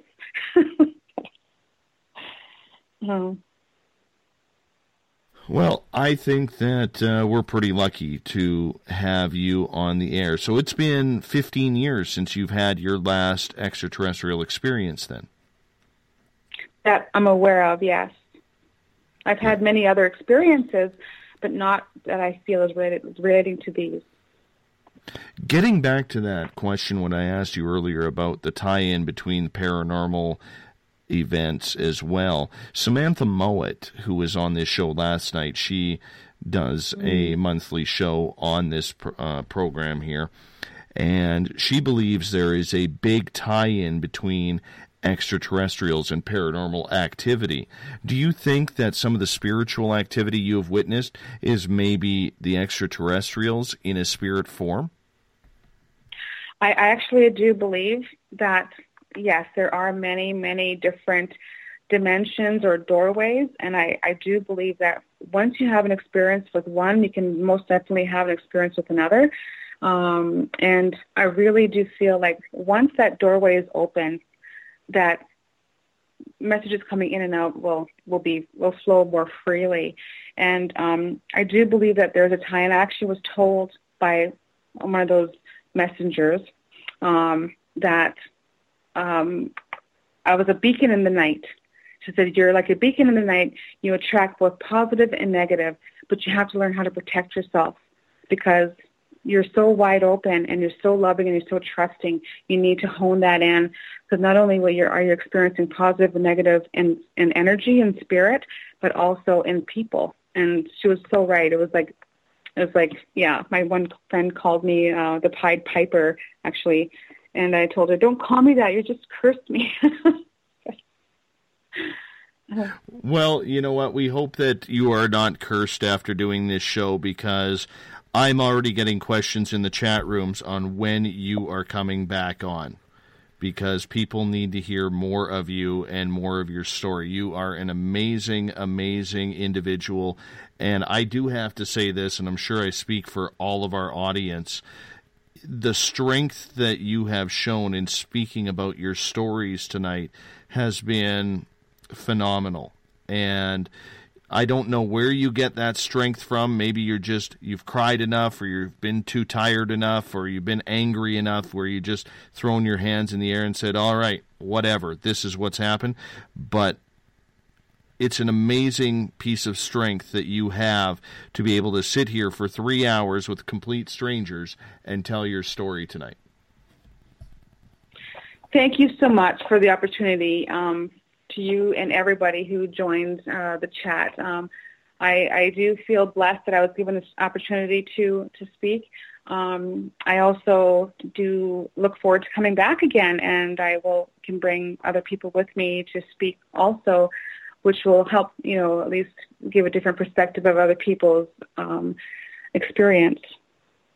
I think that would be great. And you're a Reiki master as well. Or Reiki? That's right. Mm-hmm. I always get corrected by one of our audience. It's Reiki, not Reiki. So, yes, my wife is as well. And, do you have a website or anything that you could throw on out there while we're there? I wish I did. I was working on one on Wix.com. I was cheating. I was making my own. Once I find it, I'll share it on to you. Awesome. I don't have it on. Yeah. You did a fantastic job tonight, Allison. I want to say thank you so much for being on Spaced Out Radio tonight. It has been an absolute pleasure. Honestly, this is so synchronistic, the way this came together. I love when this stuff happens. I don't know how to explain it, but I love it. And it was all on you tonight. It was all on you, Allison. Well, and it was one thing I'll mention was that it was the anniversary date that just passed on October 7th of the first night of our experience. So to me, it was also meant to have been, right? Because it was October 7th. So we're October 12th today, 13th. So yes. Allison, you hold on. I'm going to wrap this thing up. I'll be right with you momentarily. We got Mr. Ron Bumblefoot Thal of Guns N' Roses, formerly, who does all of the music here. So if you're on the Spaced Out Radio side, you're listening to Bumblefoot's Little Brother is Watching that takes us out of every episode. Yeah, this one went way too fast tonight, Trip. I agree with you there. Way too fast. What a guest. You know, sometimes you just say, wow. And tonight was one of those nights. I strongly believe, Space Travelers, that we were wowed by Allison Yellowknee. We're going to get her on soon again. I am pretty amazed by that. If you want to listen to this episode or any others, you can go to TuneIn, iTunes, or our YouTube channel, Spaced Out Radio Show. Follow us on Twitter, @Spaced Out Radio. Tomorrow night, Barry Strom, we're going to channel some conspiracies with Moo tomorrow night. Glad you were along for the ride, everyone. This has been a good night, and we will do it all again in exactly 21 hours from now. I'll be here. Will you? Find us all over Facebook. We got some new groups posted up there as well. We'll talk to you tomorrow night. I am your host, Dave Scott, and I am out for the night. Have a good one.